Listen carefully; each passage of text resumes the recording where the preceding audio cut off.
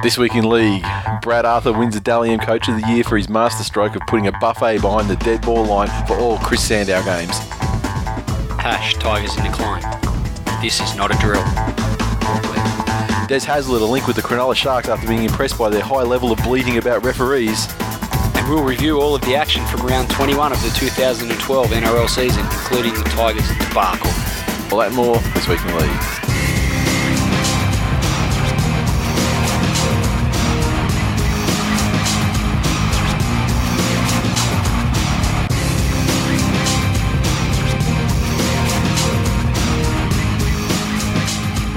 Welcome to episode 98 of This Week in League. I'm Nate. And I'm Glen.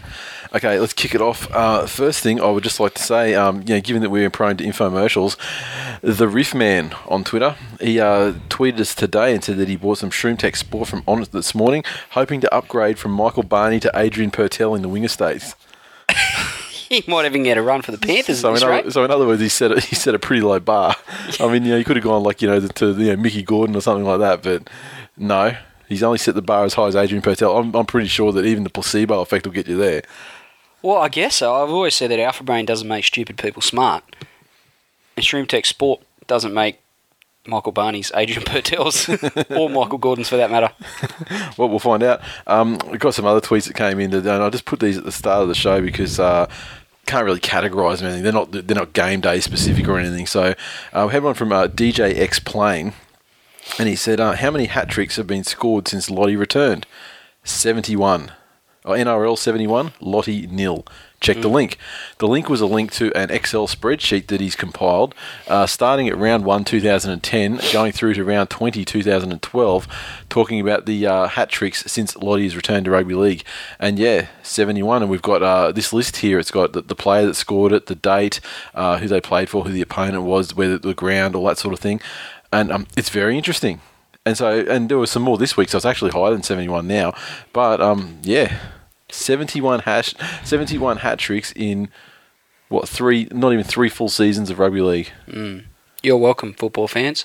So it's like, it's probably, it's just bordering on a hat trick a week. I'd like to see any other 3-year split to match that since I started calling Lottie for a hat trick. I take full responsibility for those statistics. Yeah, and I'd like to actually see it further broken down and say how many hat-tricks on average were scored per week, leading up to Lottie's injury a couple of weeks ago, and how many, and the percentage next, because it seems like there's been an influx. Well, there's a well-respected member of the NRL community, Lottie Takiri, and there's only one way to honour the great man, with what could be a season. I mean, it's obviously a season ending, but it could be career ending, depending on, who's doing the contract negotiations. Yeah. And obviously, his NRL mates have decided to honour the great man by running in a few hat-tricks. It's great to see. See, that's insulting the great man. If they wanted to honour him, they just wouldn't score tries. If they wanted to emulate him. Well, that'd be mimicking him, wouldn't it? Yeah, exactly. We had another one from Andrew Koisman. So that's Andrew, Coisman on Twitter. He sent a tweet in, I think it was this morning. He said, what was the brother doing in the 90s? I love his work, but he's a referential retard. I mean, Shabugan? Really?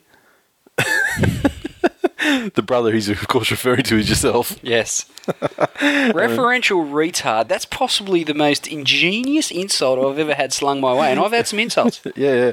And it's it's so true. Yeah, I'm a massive pop culture fail. Yeah, but I mean, every week usually there's something, you learn something new. I usually show something on YouTube. I could educate you on things, Nathan, but I choose not to. Oh, you educated me on the merits of Olympic basketball before. I did. And I felt very educated. You knew what you were talking about. And then you said something about a movie and I was lost again.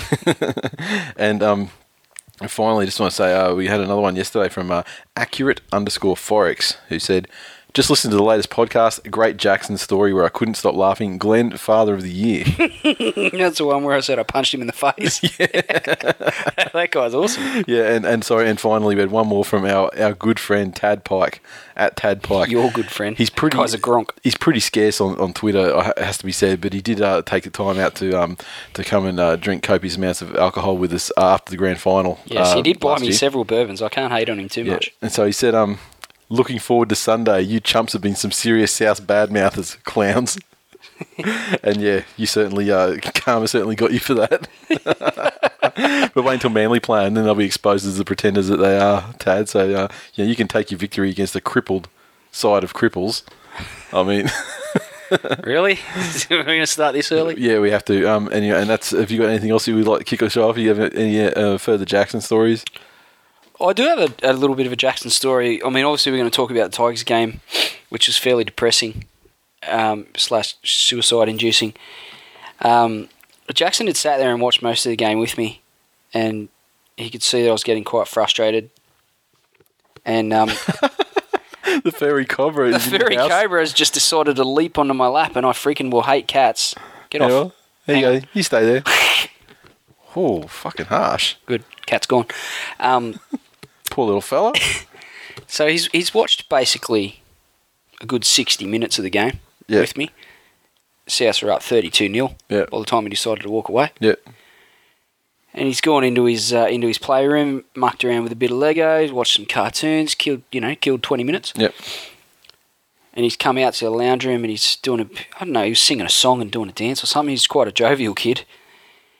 And his mum said, just, give Dad a sec, mate. He's, And he looks over, he goes, is the game over? I said, yeah, mate, the game's over. He goes, who won, Dad?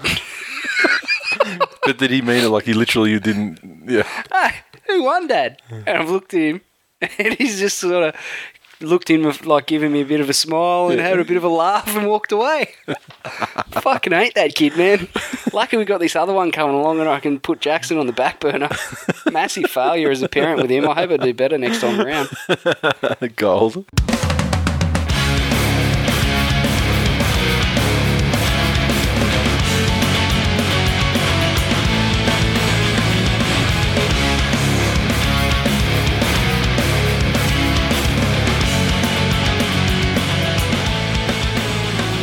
Let's hit some news. First story, the final candidates for the ARLC chief position to be interviewed next week. Interviews for the vacant ARL Commission chief executive job will begin next week, with the contenders to replace David Gallop down to a short list of 6. Since Gallup's sudden departure from the job on June 5th after serving just 4 months of a 4-year contract, the search has been... He's like Sunny Bill of executives. The search has been on for his successor, and as understood, an announcement will be made before the end of next month. The international recruitment consultant Spencer Stewart, who were involved in the appointment of the 8 members of the Code's inaugural independent commission, compiled a long list of interested candidates that was whittled down to a final 6. Among those that have been linked to the job are... G. Blakely. No. Well, maybe it's... travesty. It's secret. It's secret, but there's some interesting names in there that a couple of clubs would be interested in. We have Peter Vlandis, who's the Racing New South Wales chief executive, and that name's come up before. Daryl Kerry, ANZ Stadium chief executive. Todd Greenberg, Canterbury Bulldogs chief executive. Warren Wilson, Panthers Group chief executive. Jim Doyle, New Zealand Rugby League chief executive. Ian Robson, Essendon AFL Club chief executive. What? Mark Arbib, former federal sports minister. John Brogden, former New South Wales opposition leader. And here's one that's an interesting name that you might recognise. Stephen Humphreys, West Tigers chief executive. Sold. And Shane Matisse, who's the guy who's currently serving as the interim chief executive. So basically, the Sun Herald was where this story came from, and they tried to contact some of the candidates. None of them confirmed, though, that they'd been invited to an interview. It's a secret list, but the final 6 are going to be interviewed over the next week.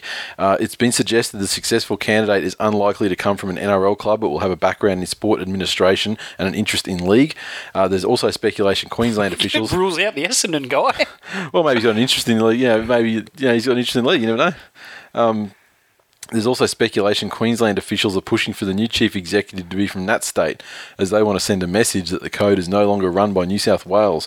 4 of the commissioners are either Queenslanders or live there, including ARLC chairman John Grant, who's due back from an overseas holiday this week.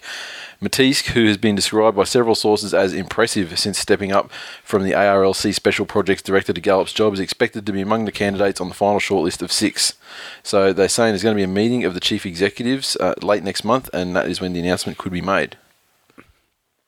Well, I know you will strongly disagree, but I've long said that Todd Greenberg is probably the best administrator in the game, and I think at some point he'll be lost to the game because he's probably earned about 5 times the money in the business sector than what he's currently earning from the game. Too bad, so sad. Don't let the door hit you on the ass, fucking baldy. Well, let's not hate on bald people. I'm not hating on him because of that. I'm just, it's an attribute of his I've just picked up on and I'm using against him. Fair enough. That's all. I think he'd do a great job. He would be my pick, to be quite honest. Having said that, there's some other guys on that list with some strong administrative credentials, not necessarily strictly with rugby league clubs. So, yeah, and it's a pretty strong list. It might just be me, but I'd prefer that the commissioner, have a history of behaving with ethics. So that would rule out Chrome Dome.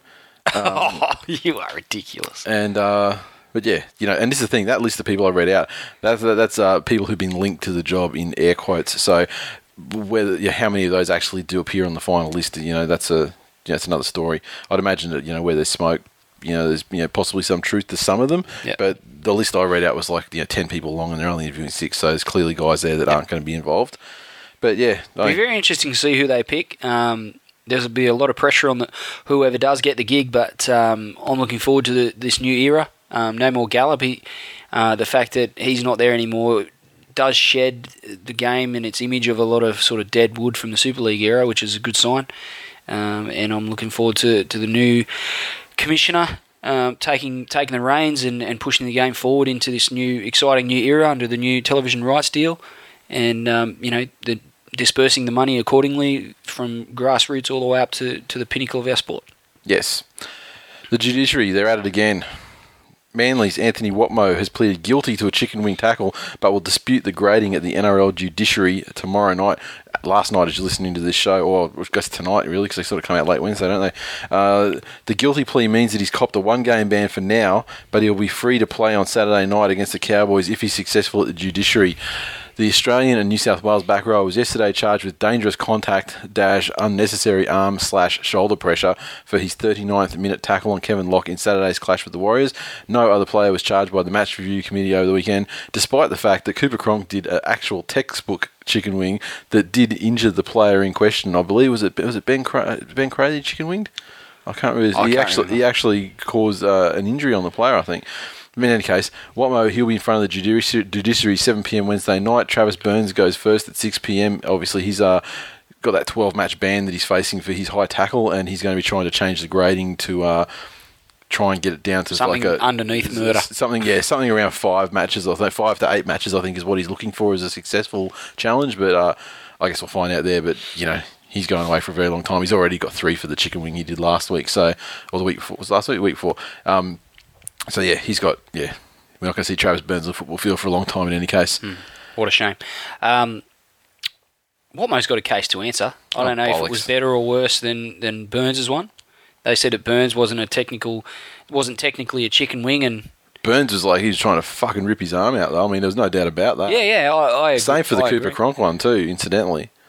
There's no fucking doubt about that. Watmoe, he just had to do it, and he just literally just got him and just rolled him over, and his arm kind of got caught in a strange position. Like, it was all done with smoke and mirrors. I agree with saying. I think he's got a case to answer. All done with smoke and mirrors, bullshit. Plead his case as he sees fit, then, obviously Manly fans are going to whinge about it. It saves them having to think up something to whinge about. They've got to, something that could well be a legitimate gripe to complain about. The fact of the matter is that Manly have... an excellent Brazilian Jiu-Jitsu black belt engaged by the club, to coach them in these sorts of things, and there's no way that Watmoe would have fucked it up and it ended up like that finished product, getting trained by Marcelo. Watmoe has enough trouble trying to play the fucking ball between his legs without dropping it, mate. I don't know if he could perform Brazilian Jiu-Jitsu on a football field. He attracts a lot. He attracts a lot of hands in the ruck. I mean, it always happens. His own. And the referees never call it because why Manly, of course. Mitchell Pearce really, really, truly is committed to the Roosters now. He's accepted the blame for his embarrassing party boy image that's overshadowed his on-field exploits. Speaking for the first time since an outbreak of speculation over his future and the fractured relationship with Brian Smith, Pearce was yesterday forthright about addressing his post-origin blues and denied he would seek a release from the Roosters. The 23-year-old has attracted plenty of attention this year, which has gone from welcome to vehemently unwanted over the past month. Escapades with buxom celebrities made Pearce fodder for paparazzi and PR agents, but subsequent reports about his discontent at Bondi have proved less easy on the eye. Everyone is saying that I'm partying and going out with all these chicks, but you guys aren't at my house. I'm not proud of the perception. I don't think it's a good thing. I'm embarrassed by all of it. I'm sick of all the media. I'm sick of the papers. I brought it upon myself because I put myself in that position, and now I've got to work my way out of it. I'm not happy with what's been going on. It's caused more harm than good. Which probably means Brian Smith's going to get the sack. Well, the interesting thing is, I mean, living in Queensland, as we both do... Thanks for pointing that out. I almost forgot. We don't get that kind of cover. You know, that like him going out with big-titted bitches is not something... Good luck to the guy. Yeah, and it's not something that would be a news item here. No. You know, like on the nightly news. And it's not. It'd appear in the gossip sections of the Sydney papers, but not so much up here. That's right. So it's not something that I've actually, you know, even been aware about until I read this article. But, you know... I guess someone from Sydney can enlighten us as to how much of a party boy he supposedly is. And if Mitchell Pearce wants to go over to George Roche, then he should be able to. And he shouldn't have to be trawled through the papers for it. Exactly. It's a travesty. Exactly. I said big-titted, not big-gutted. He's got a couple of tits on him. I mean, if he's talking about going out with pregnant women, it might be a different story. Look, I think, as you said earlier, where there's smoke, but... there's definitely something going on at the Roosters. Yeah. They can't put it together at the moment. And, you know, enough rumours circulating the club to indicate that something is up there. Obviously, the media's tendency is to sensationalise things, but, you know, I'm not convinced that it's all rosy there. I don't really have an issue with the guy going out and, you know, dating big-titted bitches. You know, good luck to the guy. If he's single and he wants to go out and... Exactly. You know, he can do what the hell he wants as far as I'm concerned. I don't know that has a direct result on his form on the football field. It doesn't have anything to do with the lack of creativity he displays with the football in his hands. No, exactly right. I mean, if anything, it should help things. Exactly. I mean, he's playing like the guy that hasn't got any for a very long time. Yeah, exactly right. He's playing like a man with a few hang-ups. But if he's training twice a day and he shows up to training and does everything there and puts in, and only the club can really judge that, if what he does in his spare time is really up to him. Provided he's not getting drunk and setting cunts on fire and pissing on people and, you know, everything his old mate, you know, used to get up to. Smashing people. I don't know that any of those allegations have been laid, so I like to think that he's got a fairly strong influence in his father there, who's not a drinker at all. Yep. Very much a clean skin. And, you know, Mitchell's obviously been brought up you know, with that sort of influence there. I'm not saying he's by any stretch as big a clean skin as his father is or was, but you know, there's got to be an influence there in the fact that, you know, the things you're doing and what you're putting into your body has a direct result on your form a lot of the time, and I would imagine that'd go into his thinking in some way, shape or form. So I don't really have an issue with it. Yes, he's in ordinary form, but he's certainly not fucking Robinson Crusoe. Exactly. At the Roosters. I don't know, he should be rocking a loincloth anytime soon out there. No. Because he's got some mates. Exactly. Okay, Shane Flanagan supports an NFL-style coaches challenge system. This article was actually pitched as Shane Flanagan kind of wants one or demands one, but in actuality, the question was put to him and he said, yeah, I'd agree with that. So I just thought I'd change the headline a little bit. And I don't think there have been calls to introduce an NFL-style coaches challenge system either.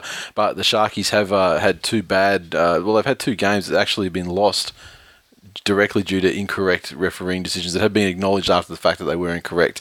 Flanagan said that he'd met with referees bosses Bill Harrigan and Stuart Raper late yesterday to discuss Saturday night's controversial clash with the Panthers.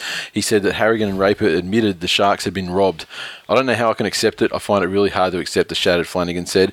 Cronulla scored what should have been a match-winning try with 2 minutes remaining in regular time, and Penrith's Tim Grant should have been penalised for being in front of the kicker at the kickoff. That would have meant the game did not go into Golden Point. The dispute all weekend was if the ball had gone 10 metres from the kickoff, but that's not even relevant if the penalty came for the player being offside, Flanagan said. He was a metre offside from the kickoff. It should have been a penalty to us with a minute counting down. It cost us 2 competition points. Flanagan said another crucial mistake then cost the Sharks in extra time. Lachlan Coote was offside when he charged down a Chad Townsend kick, but again wasn't penalised. Soon after, Luke Walsh slotted Penrith's winning field goal. To come back and get in front and then have it taken away by refereeing error is just heartbreaking, Flanagan added. At this stage of the year and where we are at competition, points are crucial at any stage, but we needed that win on the weekend, especially with a depleted squad. For it to come back to losing a game from an incorrect ruling is shattering. It then goes on to say that this is the second time it's happened to them, and he said, we lost in round 1 against the West Tigers. from a referee's decision in Golden Point where they penalised us from a charge down where it should have been a penalty to us. I lay in bed at night thinking about this. It applies pressure to our next 4 or 5 weeks. We should be on at least 27 and maybe 29 competition points. You want to talk about a man that should date a few more big-titted bitches. And then at the end of that, so what was that? Wake at night thinking about referees in the West Tigers. So what he was doing, he was having a whinge about the referees and everything, and then asked if he would support a move to introduce a coach's challenge similar to what's used in the NFL. Flanagan said, I think definitely we've got to look at it. I know of 2 occasions this year where we would have used our coach's challenge and we'd be on 4 more competition points. It definitely has merit. I agree, although when you use your coach's challenge, what do? Send it up to the video ref for him to fuck it up. Yeah, and then those guys... Maybe they should just give each coach a gun.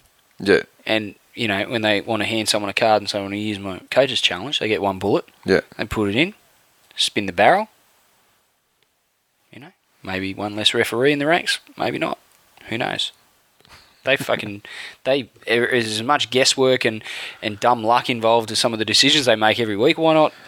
That's it. I mean, if it has to be Harrigan and Raper that actually, justify these decisions, why not have them in a, central fucking control position or something where they're the ones that have to go through the challenges. Yeah. Because let's face it, they're not going to be coming thick and fast. I mean, they are going to be able to handle each one as they come through. If you have, there's only, what's the maximum, 2 games on at once? Yeah, exactly.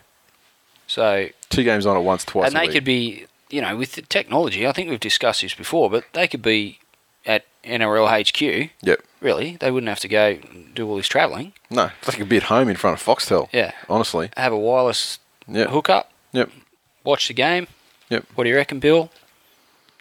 Bill will say, well, tell me what you think of my hair first. Stuart Raper. It's beautiful. What do you think, Stu? You'd be like, what'd you say about my dad? Fair enough, I wasn't ever as good as him, but I tried. Now I'm a referee's boss. Dad was never the referee's boss. And they'd probably fuck it up too, so yeah, I say give them each a gun. Yeah, and I don't think that's the answer either. Let's leave things the way they are. How about that? Well, Manly seem to complain about referees as much as anyone else, so there's probably, if it shuts Manly coaches and fans up, then I say bring in a coach's challenge. Could you imagine? We would literally... If Manly fans shut up? No, I cannot imagine We'd be undefeated every season. Yeah, and you win every game 40-0. No, we wouldn't do every game 40-0. Every game. Every single fucking game you'd win 40-0. Now you're being ridiculous. No, you've been ridiculous. Yes, we'd win every game. No, the scorelines would vary. Some would be close games, some wouldn't Some be. would be 50-0. Some would be 50. Some would be 60. Exactly. But, minimum 40. But some might only be 6 to 10-0. But yes, you're right, they will be nil. Shane Tronk has been arrested on drug charges. Former NRL player Shane Tronk has been charged with supplying dangerous drugs. He was issued last week with a notice to appear on the charge, allegedly steroids. The former Brisbane Broncos and North Queensland Cowboys prop. He played in the 2005 NRL Grand Final for the Cowboys against the West Tigers. He retired last year after succumbing to a recurring neck injury. He is due to appear in the Townsville Magistrates Court on August the 8th. He began his career playing as a junior in Arana Hills, north of Brisbane. However, it was North Queensland that gave him his shot at the big time when he was recruited by the Cowboys in 2004, making his NRL debut the next year. In 2006, he wed longtime girlfriend Amy McDonald in a ceremony in Brisbane, welcoming the first of 2 children 1 year later. Played 125 games for the Cowboys and 22 for the Broncos before he was forced to retire due to injury. And was probably on steroids that whole time. Maybe. I'm going to say definitely, allegedly. And look, there's a definite drug culture at the North Queensland Cowboys. Hey, and don't forget, he's been busted just after he's got out of the Broncos cult. Maybe the Broncos sucked him into it. Well, you could say that, but there's a fair bit of, say what you want, but what was that? Was it Mitchell Sargent? Yeah. He got done for coking it up. Yep. And he was an albino. Yep. If albinos are turning, you can't trust albinos anyway. You can't really. They're like rangers. No, they're far beneath. They're far worse than rangers. Really? Yeah, rangers don't have souls, but albinos don't have skin pigment. They're like soulless fucking wraiths, man. They're like ghosts. Wow. They eat babies. Hello to all our albino listeners. Oh my goodness, our followers just dropped by 1,000. Fucking albino. Seriously, if you're an albino, can you please tweet at us? Because I'd just love to say hello. Yeah. And sorry. I'll tell you a story, but it's wrong, so I'm not going Fair enough. to leave that one offline. I bet it doesn't involve Shane Tronk, who Not at all. consistently want to call Scott Tronk. Yeah. Hark back to Western Suburbs glory days. Yeah, I mean, strange one. Doesn't really strike me as a juicer. Yeah, easy money. I mean, I know people who've done it in the past, and it's incredibly easy to to get the stuff, and then you might have some juicy stories to tell, and some names to take down with him. Yeah, and that's exactly right. I mean, has he been injecting them into Jonathan Thurston's ears? I don't know, but I mean the testing regimes and everything these days are pretty good as far as, and they do involve off season as well. So it's not even like guys can ride a bicycle, just over Christmas time and then come back, with another 5 kilo muscle on them for the pre-season. Just saying, JT's ears disproportionate. Brent Tate's chin, disproportionate. Yep. Kane Linnett's hairline, disproportionate. I'm just saying. What else? They might all be on the roids, just not very good at injecting them into the right places. And geez, you could explain Robert Louis' anger away too if he had been up the Cowboys a couple of years earlier too. NRL, you've got a lot of news tonight. NRL, they plan to have some Sunday night football, up to 10 matches each season on Sunday nights, 3 of them beamed in from Perth. They're looking to play a Sunday twilight game every 2 or 3 weeks, kicking off at 6:30pm. Some Sunday evening games will be played before traditional Monday public holidays and during the daylight savings months. It's understood the Sunday night game would be moved from one of the Saturday 7:30pm time slots. NRL officials believe the Sunday evening game would attract healthy television ratings and would not jeopardise the weekly Monday night match. We've also considered looking to daylight saving and holiday weekends to create further Sunday twilight games, the interim chief executive Shane Matisse confirmed. Another weekend time slot would help the NRL convince television networks to shell out the $1 billion it wants for broadcast rights. The 3 commercial stations seeking rugby league, 10, 9 and 7, are keen to discuss Sunday night matches. The AFL already plays Sunday nights. The success of last weekend's game between Manly and New Zealand in Perth has only increased the NRL's desire for more games there, with officials eyeing 3 matches per season. And a team, the Pirates. Arr. I'm with just puffy jerseys. Sorry?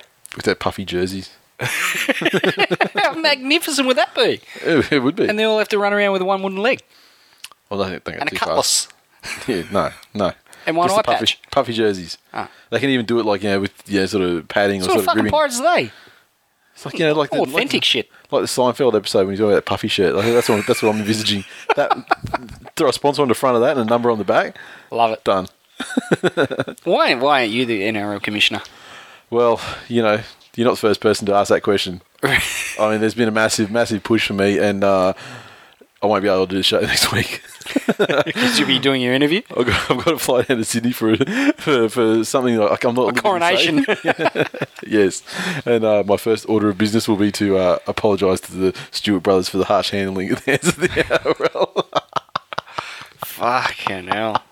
Can I be seriously? If you get to be commissioner, I have to be. We have to do it in tandem, surely. And just to give some levity to the situation. And I'll be mentored by Arco, so you can tell me all the tricks, so I can engineer the competition in favour of Manly. Because it's been in balance for so long, we've been swimming up against the tide the whole time. Wow. So yeah, need a level playing field for Seagulls. I'm looking forward to. They're obviously starting to lean towards WA getting a team. Yeah. It would seem that's yeah, but they've put a hold on expansion anyway, haven't they? So have they? Yeah. Clearly, it's not for a little while next year, but yeah, not next year. But I mean, it might not be for even 2015. Oh, that's too long to wait. I want new teams. Why? You got your team? Yeah. For now, a couple more games the Tigers might win. You're looking to jump off, are you? Oh, fuck off! Jesus H. Christ. Look, I don't blame you. I don't blame you. I don't blame you. But yeah, I'm all for Perth games though. I mean, they got a good crowd, like over 20,000 there. I mean, it made a decent sound. I mean, once again, it was the same syndrome that you get at the Gold Coast and in Brisbane though. Yeah. I mean, it was all Kiwis. Is there any Kiwis? I mean, I think Sydney might be the only city that's not completely infested by Kiwis in this country. How did they get all the way over there?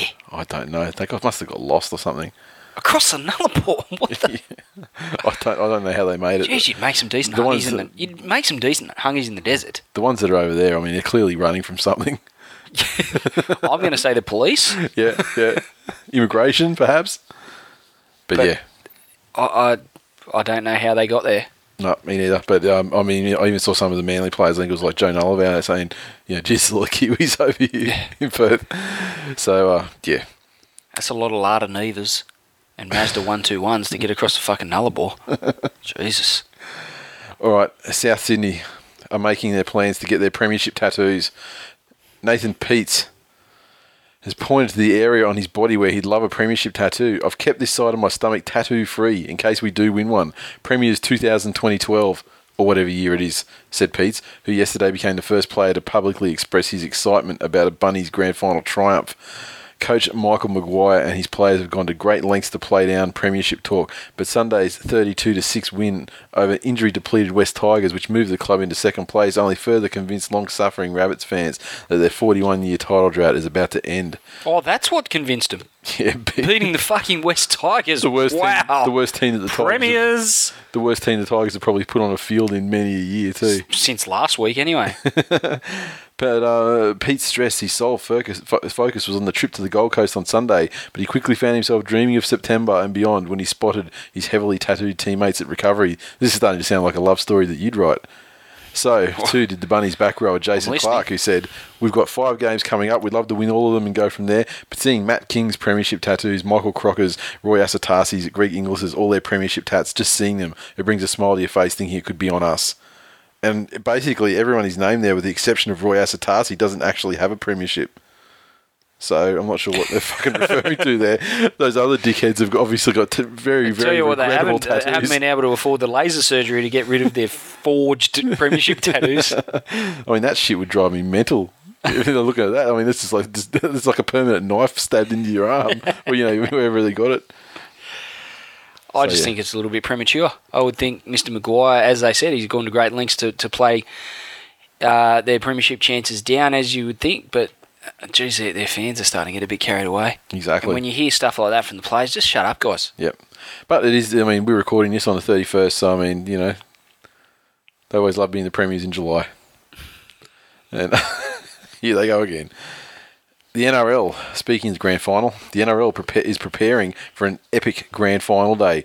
2 kilometres of fencing will be erected around the stadium to create a carnival precinct that will include keep Warriors fans out. that will include themed grand final team bars, interactive games, rides, a merchandise super centre, family areas, food stalls, corporate supporter group marquees, coffee shops, family fun zones, and a variety of football-related activities. There will also be a pop-up Eat Street and wine bar with live music and footy action on big television screens. To be fair, I mean, they always have like the food stuff everywhere outside the grand finals, yeah. I don't remember it last year. Well, last year I was a bit drunk. Well, last year, A, we were drunk, and B, we rolled up in the bus pretty much straight to the thing. We didn't walk down. Like, if you walk from the train station, though, I remember in 2008, they had like little food things the whole way around, like probably 20 or more. It was fantastic. No other sport in Australia will boast such an exciting grand final spectacular, with the 83,000 fans holding grand final tickets able to move in and out of the area all day. NRL officials claim the extravaganza will revolutionise how league celebrates its big day. The project is being created through a partnership between the NRL, ANZ Stadium and New South Wales Government. The Carnival Precinct will give fans attending the grand final game a game day experience unlike anything ever before. That man, Shane Matisse, again.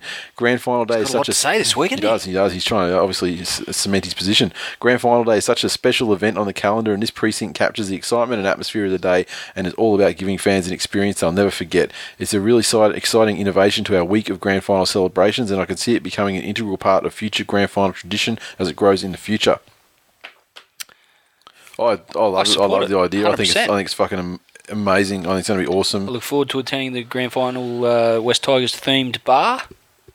Sitting there with everyone drowning their fucking sorrows. Which year is that? I have a feeling there's not going to be... This year? I have a feeling there isn't going to be 16 bars. I think it's going to be 2 bars for the actual teams that are in there. Oh, I thought it might be 1 for each team and the Tigers will be 9th in the row. Yeah, and they sell team-themed stuff as well. Like, so the West Tigers will just basically have... Metho. Like, I was going to say metho, but, yeah, I mean, if for the West part, obviously, yeah.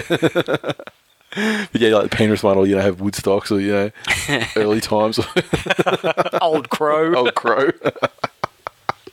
What a magnificent idea. I think it's awesome. I look forward to being down there on grand final day, although I haven't got my tickets yet. It's a bit rude. But that's all right. As I said to you before we started recording. I'm not sitting with Manly fuckheads again.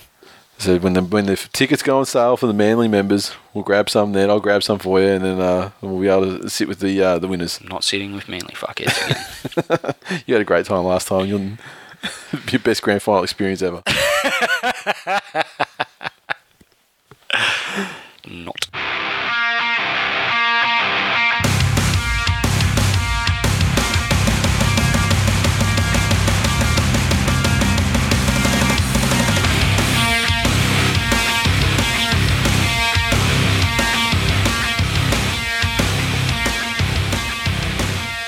Recaps. First game we had on the weekend, the Gold Coast Titans 36 destroyed the Sydney Roosters 16 in front of a stellar crowd of 8,134 people What a at fucking Allianz. disgrace. An absolute disgrace. The tries, the Gold Coast Titans, their points came through tries to Scotty Prince, Beau Falloon, Jamal Idris, a double to William Zillman, and Matty Shrama got one as well. Conversions, Princey was 5 of 6, and he also got a penalty. Sydney Roosters, they had tries to Mitchell Pearce, Mitch Orbison, Tinarau Arona, and Braith Anasta was 2 of 3 on the conversions.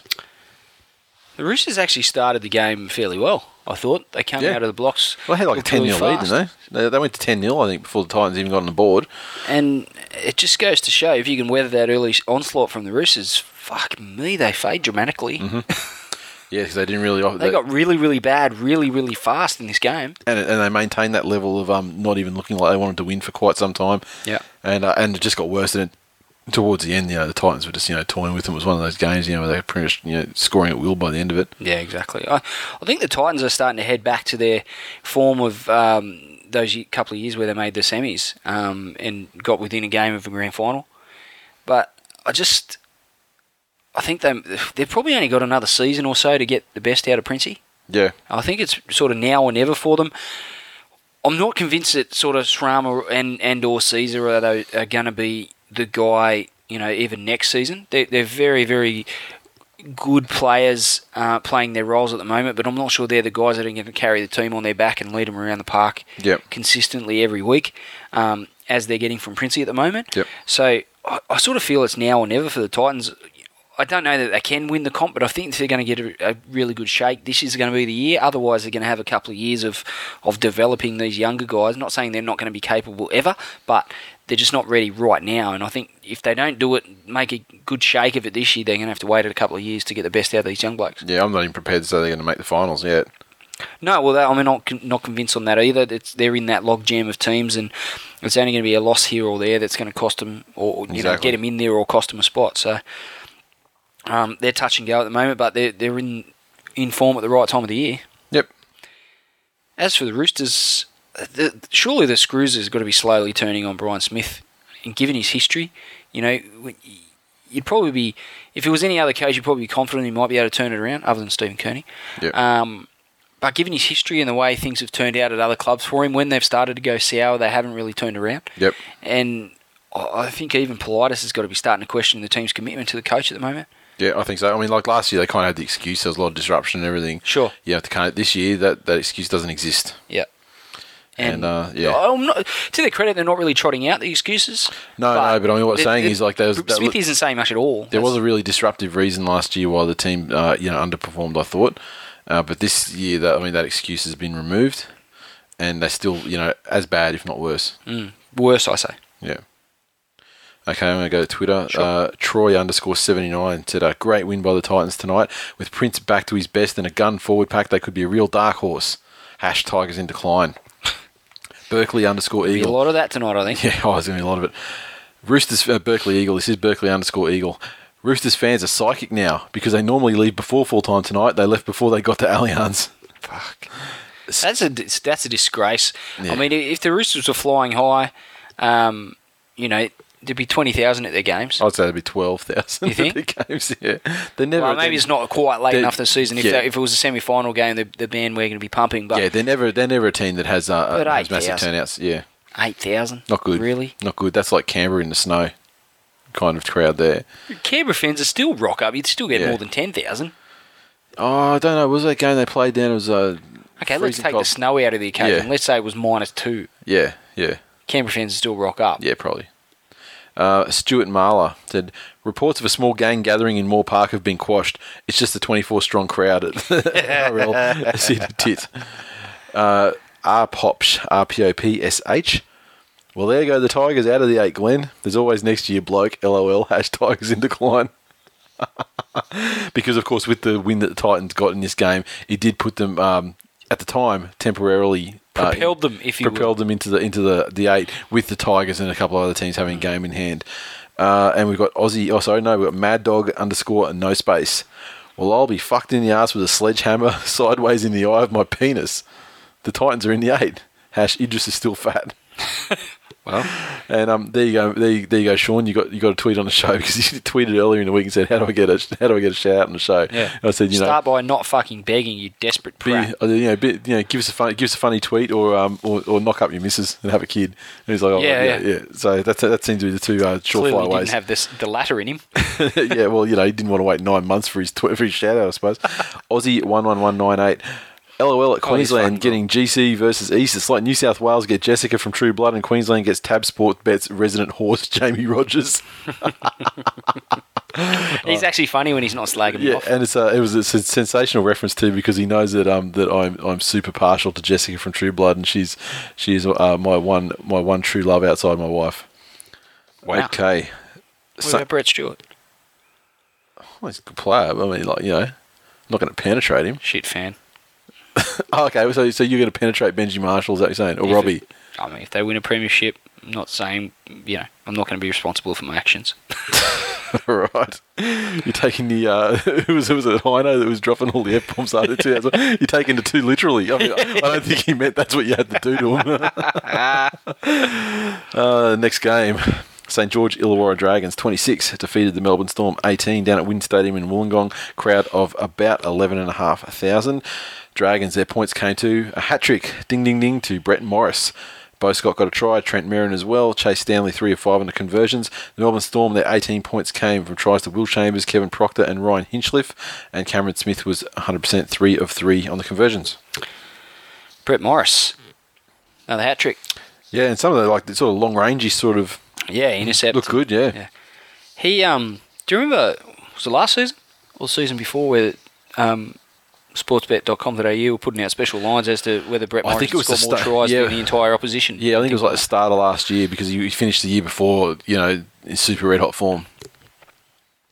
He, or actually, maybe in the premiership year, might have been the 2010. He's in a bit of a patch at the moment. I think he went really well when they moved him back to fullback, but as a winger, he's clearly on another level. Yeah. It's just, he's a good footballer regardless, so I think no matter where they play him, if they played him in the centres, he'd go all right. If they play him at fullback, he'd go well. But some guys just excel, in a certain area, and he's just a fucking great winger. Yeah. A great finisher. He's fast, good hands. He's in a good patch of form at the moment. He's good to watch when he's on song. Yep. Are the Storm in a slump, or has the NRL suddenly just cracked the code for the Storm? I'd say that this slide started with just Origin hangover and Billy Slater injury and that sort of thing. No, I'm saying it started at that, but now they keep losing. So now I think it has actually affected their confidence and that kind of thing. Lost a bit of their aura. And teams are starting to jump on them a little bit more. Yeah, and they have the confidence, giving some of their recent results, that they can stay on top. They're not sort of there waiting for the Storm to lift and run over the top. And of I think they're mentally fucked at the moment too, because unless you give them a reason to turn up, the only time they've actually turned up and been anything like the Storm that you expect is the Brookie one, and it was obviously massive hyped up rematch of the All In Brawl, and they just haven't turned up, and their attack has been fucking dreadful. Woeful. Lacking imagination completely. But even those weeks where Slater was out, the first couple of weeks, they didn't look to be that far off. No, they were okay actually. For some of them, but then they've losing to Parramatta, and that was a game in which they had all the possession. They were pretty much camped 40 metres out from Paris try line for the entire game, and still didn't win the game. But 5 losses in a row. Yeah, I mean, it's just fucking dreadful. Yeah, this is the sort of thing the Tigers do. Exactly. Like Melbourne fucking Storm. Exactly. Well, I mean, it was last week was the first time that Bellamy's lost 4 in a row. Yeah. And so now he's upped that to 5 in a row, setting a new record in a big way. No, I mean, he's got to be facing the axe, surely, Bellamy. Well, I mean, his contract's coming to an end anyway, and I think they're talking, what was it, potential Roosters, was it, where he might end up? I think I saw some I'm just saying, before the West Tigers signed Tim Sheens, Craig Bellamy, they went after him very, very hard. Yeah. And missed out. Yeah. And got Tim Sheens. Yeah. Just saying. How's that worked out for you? Want to have a second crack? Yeah, and then in 2 years' time we'll be hearing about, all these Marathon apartments that all the players get given in their wives' names and shit. Brown paper bags with Woodstock bourbon in them. You take the boys out of the West. Exactly. Look, I was pretty impressed with the Dragons' performance all up. Their defence was pretty good, although Melbourne's attack, as we just said, is a fairly well-off song at the moment. I just want to talk about Dean Young. Yep. What the fuck is with this concussion rule? It's clearly a bullshit rule. It doesn't actually ever get enforced. It's not something that would take... some of these guys, these commissioners and the hierarchy of the NRL, there's some intelligent guys in there. I mean, you take Wayne Pearce out of the equation, there's some smart people in there. Yeah. How the fuck can they not come up with, okay, we've got X amount of doctors. How many doctors would you need? These are the accredited ones. They've got to see this doctor and be cleared by this doctor. They can't play. No, your club doctor can't make the call because obviously you're going to act in the club's interest, not the player. You're right, Dino? Who's Dino? Okay, he's good to go. Yeah. I mean, he didn't even get concussion. I mean, he got fucking like Forrest Gumped. Like, he was lobotomised by that tackle. There's no way in hell he wasn't concussed. He got taken off. He was out cold for minutes. Yeah. He got taken off the field in a neck brace and a medicap. Yep. If that's not, a precedent for a week off, at least, I don't know what is. What are you going to do? Yep. I agree 100%. It's just not something that's difficult to get right, and they just fucking dance around it. It just doesn't make any sense to me. And, he had a good game, don't get me wrong, Dean Young, but as has been, reported quite heavily, the NFL has actually gone very, very extensively into researching the concussion and head injuries, and, the effects, you don't see the effects. Who cares? Who's going to care about Dean Young 5, to 8 years after he retires when he can't fucking remember to put his shoes on in the morning? When he dies at the age of 50. Yeah. When he just drops dead all of a sudden. Some of those guys, like, the linemen and stuff like that in the NFL, and then, there's some of them that, like, because their brain chemistry gets fucked up, so they get depressed and kill themselves, like what happened with Junior Seau, who used to play for... Who did he used to play for? Can't remember. But San Diego. San Diego, yeah. I mean, he killed himself. It was only like 6 months ago or something like that. And then you had some other... There was another famous case of a guy that played for the Patriots who actually died of a degenerative fucking brain disease that is, like, linked to, concussion and, constant impact to the head. So... I just... probably similar to what Dean Young or be it any number of... Dallas Johnson, any number of other guys that have had, that have multiple been knocked out on the field. I just... don't get why they don't take more care. Why don't they have accredited doctors that clubs are forced to see and forced to get clearance from for the sake of the player?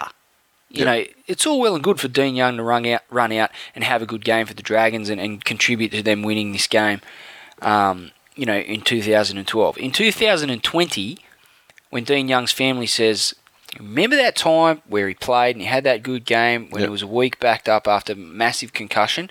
Well, can you contribute to his funeral cost, please? It doesn't make any sense. And I just can't believe in this day and age with so much research that they don't take more care.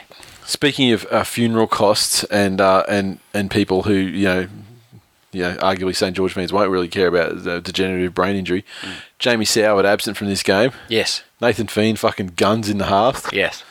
The Dragons' attack looks the best it has in fucking all season. Maybe even, arguably. I mean, they did have some decent... I mean, they put a flogging on you guys like in round 3 or something, early in the season. Yeah. Thanks for bringing that up, though. That's okay. I'm not sure what relevance it has to your argument, but... Just that they did score points earlier in the season, but lately, points have been hard to come by, and this one, there was a lot of free-flowing attack. Yeah, there was an intercept and everything, but I mean, they still, got 26 points on the board. I'm just saying, I was talking to my mate who's a real estate agent in Wigan. Okay. And he was saying he just sold an unidentified party a really, really, really small house with no furniture in it, just a cat pole. Read into that what you will. Yeah. Now, can I go to Twitter? Sure. Troy_79 back first off the rank again. Wow, what a shit game of footy. Dragons are terrible in the second half. Storm were just fucking woeful. Storm in decline. Gee, there was a lot of delight taken from NRL fans, from all persuasions. A lot of Melbourne haters, isn't there? Oh, but rightfully so, because I don't necessarily hate Melbourne. I respect Craig Bellamy as a coach, and I think they've got some great players. Fuck, people jump all over them when they lose. They brought the game into a massive disrepute. They did. People won't forget that. I don't begrudge people having their own personal opinion of the Storm. I'm probably more of the tack that, yes, they did do the wrong thing. It was pretty hideous what they did. They've sort of done the crime, done the time, and I can't hate them forever. What are you going to do? That's just, I can't just fill myself with hatred that I'd just be you. I was going to say, I hate 15 teams. Yeah, you hate life. I love life. No, you hate life. I love life. Everything. I don't hate everything. I just hate 15 NRL teams. That's all I hate. You hate the world. You hate me. 15 NRL teams. You hate me. I do not hate you. You fucking told me on numerous occasions you hate me. You fucking say that you hate me all the time. I always and you send me text messages and shit. About how I hate you. Abusing me? Yes. Exactly. Don't ask me if I'm fucking alive. Clearly I'm not. So Glen's objecting to me sending him a text asking him if he's still alive after the Tigers lose. That's what he's saying. Anyway, back to Twitter. Bemson Meister. Subway. This is for the wrong fucking game, but I'm going to read it anyway because it was just funny. Subway are introducing a new sandwich called the Idris. It's a whole pig in a bakery. And what happened was Bemson Meister and the reason why it was under this game is because he actually got bored watching the game. I think he was watching the Dragons game, and he got bored, so he said, I'm just going to make up facts about the Pudding brothers, and started just making up random shit about Sandow and Idris and Adam Blair, and tagging them #pudding fact. And so there's a ton of them, and I think I put that one in there because it was probably the best one that he did. Cambo 96. St. George, guess what this one's going to say? St. George does the rugby league world a favour, handing those filthy purple cheats at Melbourne Storm ALSE the 5 losses in a row. #eat a dick. And that was actually the cleanest one that he did, because there were a couple where he went right off. Mr. Bowles, the NRL_Dragons win the #Jason Riles Cup, but rugby league was the loser tonight. And Bemson Meister again, penalty against Cray for hands on the ball. Just wanted to feel what it was like to have just one ball, let alone a pair. #sexpest. Wow. Next up, Saturday 5:30 game. This one was the Canterbury Bulldogs 32 defeated the North Queensland Cowboys 18 at ANZ Stadium. Just over 15,500 people there, and the Doggies, their points came from tries to Kristen Inu, still jamming the No-Dos nickname. He's top shelf in the No-Dos at the moment, isn't he? Ben Barber, hat-trick, another hat-trick. Sam Perrott got a try as well. No-Dos, 5 of 5 on the conversions and a penalty goal, so a good night at the office for him. Defeated the Cowboys, their 18 points came through tries to Thurston, Antonio Winterstein and Kane Linnett, and Thurston 3 of 3 on the goals. I don't think the Cowboys are going as well as people think. Yeah, but the counterpoint to that is that scoreline does not reflect the game at all. I mean, it was very, very close to the end, like sort of 5 minutes to the end. The Cowboys were sort of down 20-18, I think, and they were right in it. So I think they were scrappy against the Tigers, and they were outclassed in key facets in this game against the Dogs. I think they need a strong performance and a victory to, over a quality team to blow out some cobwebs. I think they've been fooling a few people in the NRL at the moment, and they got their chance this weekend anyway. Sorry? They got their chance this weekend anyway. Who they got this weekend? Manly. Oh, they'll get thumped. It's at North Queensland though. They'll get thumped. Okay. But anyway, we'll talk about that later. What more can be said of Benny Barber? He's fucking... Well, I mean, you pretty much fillet him. You send out tweets to fillet him sort of once every so often, He's fucking magnificent. I would watch that guy play every day of every week. If only he was more Polynesian and I would pay money to do it. If only he was more Polynesian and had more tattoos, he might be your favourite player in the world. Probably not. But his odds-on favourite to take out the Dally M has to be. I don't know anyone's even going to be close to him. No, he's definitely having a Jared Haynish run. Just those tries that he scored. Yeah. Just fucking give me a break. Yeah. Absolute freak. Love watching him play. And Dogs fans just must go, I don't know fucking where he came from, because it wasn't like he was a highly touted. He just started on the bench a few times and Remember, he was always scoring tries off the bench. I mean, his attacking prowess was never in doubt. But now, they found the position for him because he was coming on. He wasn't coming on as a fullback. He was just coming like, halves and yeah, utility. exactly, like an interchange utility kind of role. So now at fullback, obviously, he's got more time to do stuff. He gets more time with the ball. He can pick and choose his moments. Exactly. And fuck, he does it well. Just love watching him play. My question was what more can be said of Barber, and I've just rambled on about him for 3 minutes. Exactly. I think Dogs is having an effect on the NRL with this forward tip-on sort of passing style. And you see it just in recent times, probably in the last month or so. I've seen some other teams starting to try to employ it a little bit, try and take some of those traits into their own style of play to less effect than what the Dogs are doing. Obviously, the Dogs started this, that sort of thought process in the pre-season. It took them a little while to find their groove, but once they got into the habit of it and really bought into the concept and how they were going to structure their play around that, they haven't looked back since. And I think that's going to be the next trait, one of the next traits of the NRL. I think a lot of teams are going to start. I think we look forward to next season. There'll be a lot of teams, adapting that style of play. Teams with reasonable ball playing forwards. Yeah.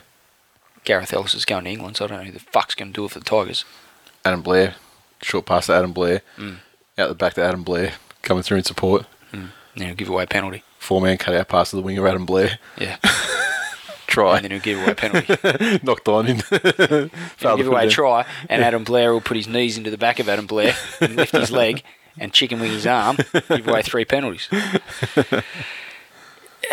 Everything the Dog is doing is turning to gold at the moment. You look at, Josh Reynolds' play, everything Barber's doing. They bought, a washed-up Chris Nunu from the Warriors who couldn't even crack first grade and made a fucking champion out of him in a heartbeat. Yep. From his first game for them. Yep. Everything Hasler's doing, this interchange of passing thing, it's everything is turning to gold for them. My only question is, we've spoken about it, maybe they've peaked too early, and I was talking to a mate last night who's a Doggies fan who comes to the Broncos games as well, and what do they want, 9 in a row? 9. Then maybe we've got 5 weeks left, and then 4 weeks of finals. Yep.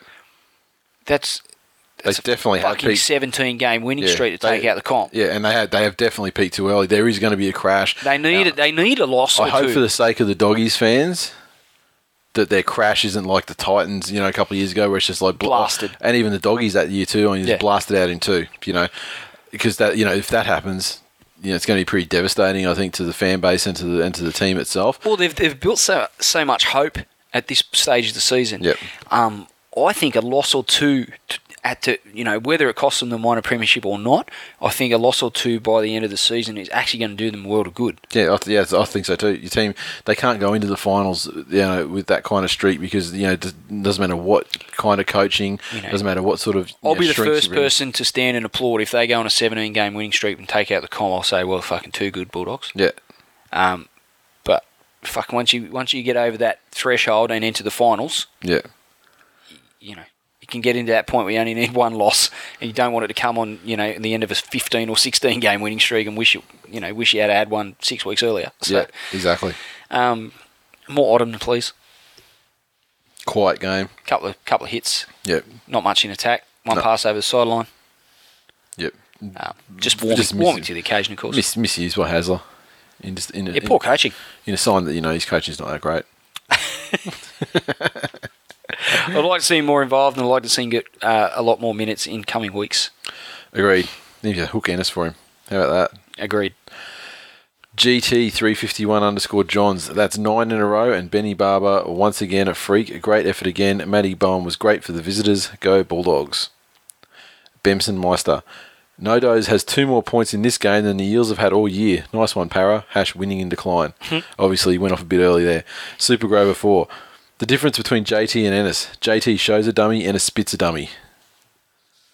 Fair enough. No news there, but to be fair, JT spits plenty of dummies in his life, Yeah. And he usually spits them at his teammates. Yeah. Bemson Meister. And the refs. Did Josh Reynolds get his tips on shithouse tackles from the same gypsy who made a mess of his hair? # shithouse. That's funny. Bemson Meister, though, just a tip. Just I guess a geography tip. We don't have the gypsy problem that you have over there. So calling people jippos and stuff is probably not really an insult that translates too well in Australia. Fucking pikeys. The Riff Man. Ben Barber's on fire, but he needs a mode of transportation before we start talking about Hayne 09. #Barber Bus. #Jared Who. Be the fucking Barber Boeing. Yeah, I'm not a big fan Hayne of Barber plane? Bus or Barber Boeing. I don't know. I don't have a better option, but those ones just don't roll off the tongue. Barber Bike. He just makes it action like he's riding a bike. That's fairly intimidating, isn't it? The Barber's Segway. Freak 09. I just want to remind you, Gronks, that after Inu's first game with the Dogs, I called him Revelation. You bagged me on the show. #Nostradamus. Fuck you. We'll continue to bag you on the show if you keep fucking trying to take credit for shit. Shut up. Go and make another kid, you Gronk. Bemson Meister again. I'm not sure the Cowboys' tactic of not bothering to tackle Josh Reynolds is going to work. #tackling in decline. And this is one I had to bring up just because I was outraged and appalled by it. Mr. Bowles, a Penrith fan, doesn't tag the people in the tweet, but he does tag the club. Cat. In other lol-worthy news, Joel Romolo is playing halfback for the @NRL_Bulldogs tonight. #he's a cunt. #banned from Panthers Club. How dare you. Not his fault that Trent Waterhouse started him off and became a punching bag as a result. Yeah. Should call him the fucking lumberjack, chopping down trees like Trent Waterhouse. Okay, moving along. The Penrith Panthers 21 controversially defeated the Cronulla Sutherland Sharks 20 at Toyota Stadium, 7,848, so less than the Chookies. Disgrace. I remember when they had to shut the gates on Toyota Stadium earlier in the season? Fans had jumped off already. And what is the reason for that? Cronulla's actually in the top 4, or at least they were. Not anymore. Sharkies in decline. You reckon? Yeah. Fan numbers in decline for sure, but... Yeah, no doubt about it. I think they'd still rock up, hidden in their depths of despair last season and the season before. I mean... Yeah. They were getting decent crowds then. They're back there now, but they got a real good start this season, so it hasn't quite reflected on their table position yet. The Panthers, their points came from tries to Michael Jennings, a double to Lockie Coote and Matt Robinson. Luke Walsh got a field goal and 2 of 4 on the conversions in the night. Sharkies, they had tries to Jeff Robson, Ricky Liotelli, he got double, and Tyson Frizzell. Chad Townsend, he had a crack at field goal, missed. He was 2 of 4 also on the conversions. There's a lot of hate coming from Penrith, specifically their fans. Really fucking targeted, vicious fucking hate. I don't want to single out at Mr. Bowles, or Mr. _Bowles, isn't it? No, he's just Mr. Bowles. Just Mr. Bowles? Yep, straight through. I don't want to single him out, but I'm going to. He gives it to Parramatta equally too, though. Gives it to the Sharkies about stealing Penrith players. Yeah, and in fact, the first Luke tweet Lewis I got actually down put his hand up and asked to leave. Yeah. I don't know you can begrudge any other club signing him after that. Yeah, fair enough, they signed Michael Gordon, but he wasn't exactly on the best of terms with the Panthers club either. I mean, you need to look within, mate. Yep. And that's actually his tweet is the first one I've got down there too. Oh, really? But we'll get to that. He had plenty to say. Yeah. I mean, this has got to be as good as it gets for Panthers fans to see their team win. Especially in Golden Point, very exciting, all the rest of it, but this result's a body blow for the Sharkies. Oh, absolutely. They really needed, this is the sort of game, if they're serious top 4 contenders, this is the sort of game, much like the West Tigers, they just take care of business against teams like the Panthers. Yep. And when you're a genuine top 4 contender, much like the Tigers are, and Cronulla want to be. Are you from the future? Or the past or something? Because I'm from 2050. What you're saying doesn't exist in 2012. These are the sort of games they should really be winning, and they shouldn't have got into a sort of scrappy dogfight to lose in Golden Point. They should have had control of the game, fairly early on. And they kind of did have control of the game. They just weren't scoring the points. Yeah. So Todd Carney, is he really going to be the guy that's going to lead Cronulla's attack through the final series? Well, he's going to have to be, isn't he? Although, having said that, Jeff Robson scored a try and he looked like he had footwork. He looked like Jamie Lyon out there. I mean, he made him look ridiculous. So that's much to the eternal shame of whoever was marking up on him from the Panthers. I guess, if if they can get into the finals with Glen, Smith and Wade Graham in reasonable sort of form, then that gives a good platform to Carney to work off the back of, and he'll look like a genius. But when it all comes down to him and Robson having to generate it, it just doesn't happen for the Sharks. Yep. This isn't the Roosters of 2010. Yep. And also it does illustrate, how important Carney and Glen are to the side. I mean, they kind of got a win, I think, a win or two maybe with them out around the Origin time. Yeah. But now, they're still, they're out and it's gone to shit. And, I mean, this game where they had to rely on Robson to try and make it all happen is one thing. I just, even in recent times when Carney has had to play without Glen, he just hasn't looked like he's going to be that guy. Yep, exactly. So that's my concern. This result's one thing, but as they move forward the next few weeks and hopefully into the finals, if you're a Sharkies fan, then I know he's done it before with a different team, but that was a very different team, and he also had a much better partner in the halves. Yeah. So, how much better would Cronulla be if Nathan Gardner was playing? I don't know. That was a shrug for people who can't see what we're doing right now. I think that they're definitely missing something there. Him sort of bursting through off Glen and Smith and even Graham at the moment, the form that he's been in recent times. Yeah, well, the important point in this game to note is that, and coming as someone who clearly has slammed both of these sides every chance I get over the past 3 seasons, yes, the Cronulla Sharks were dead set fucking robbed in this game.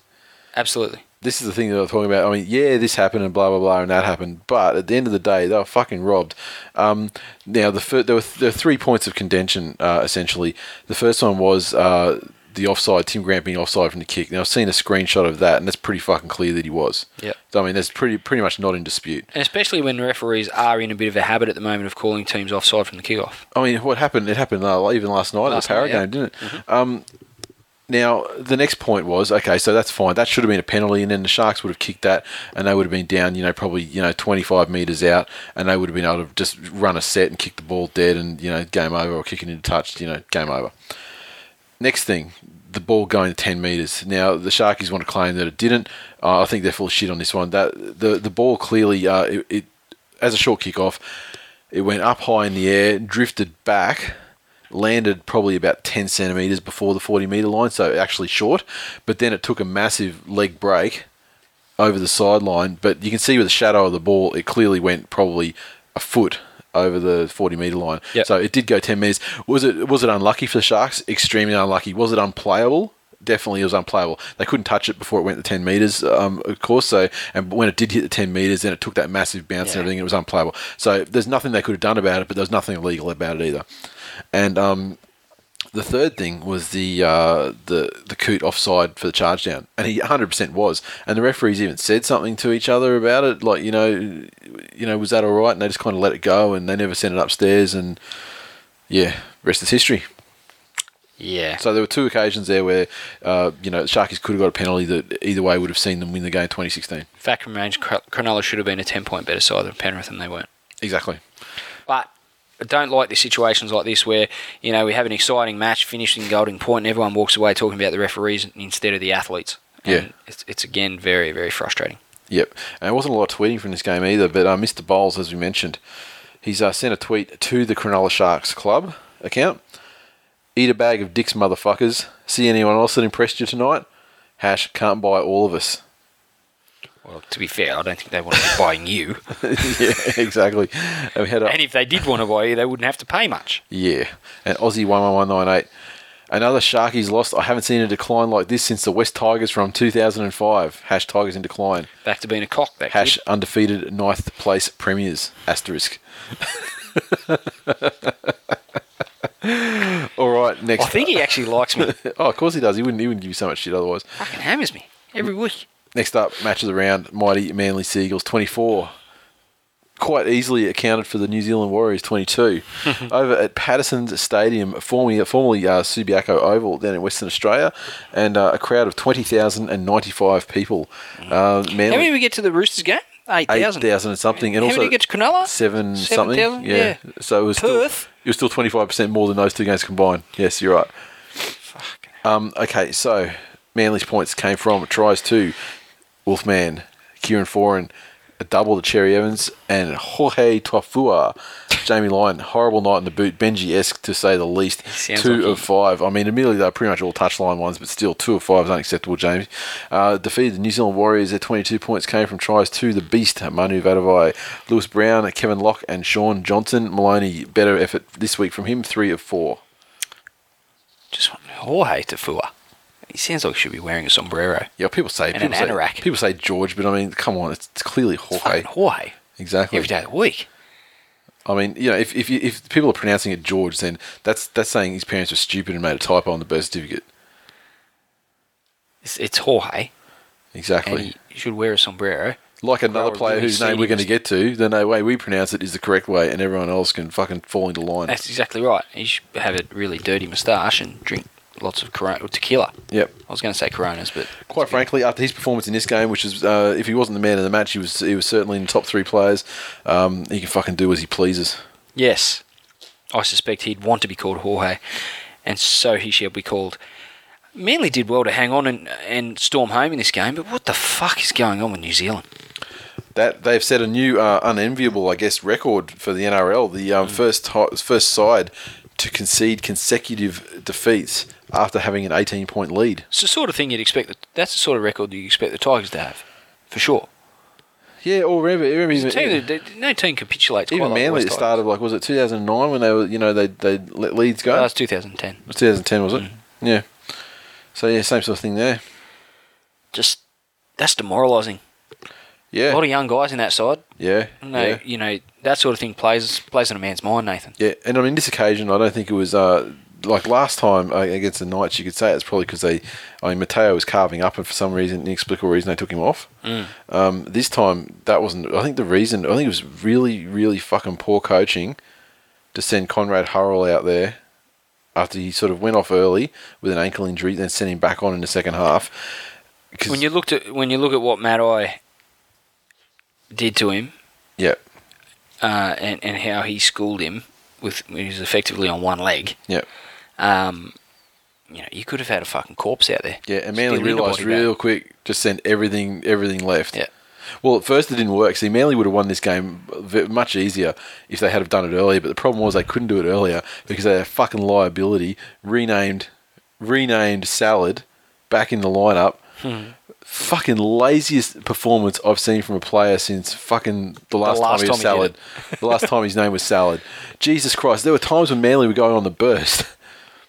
And he's just fucking ambling about 10 metres behind the play in no position to take a pass and, back up or anything to, back up the ball carrier. And there was a really funny point where in one of the tries, you can clearly see the ball comes from somebody to Foran.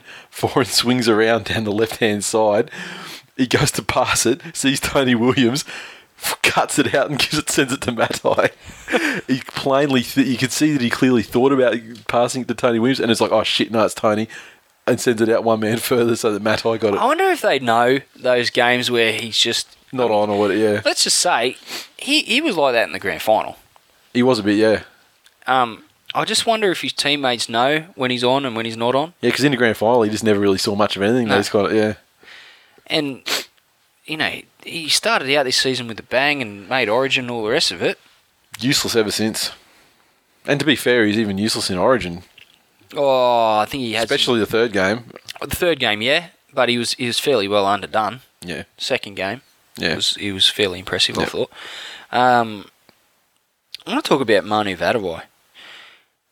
He's had the last couple of seasons be fairly big for him. Yep. Scored a lot of tries. Yep. Made a lot of fuck-ups.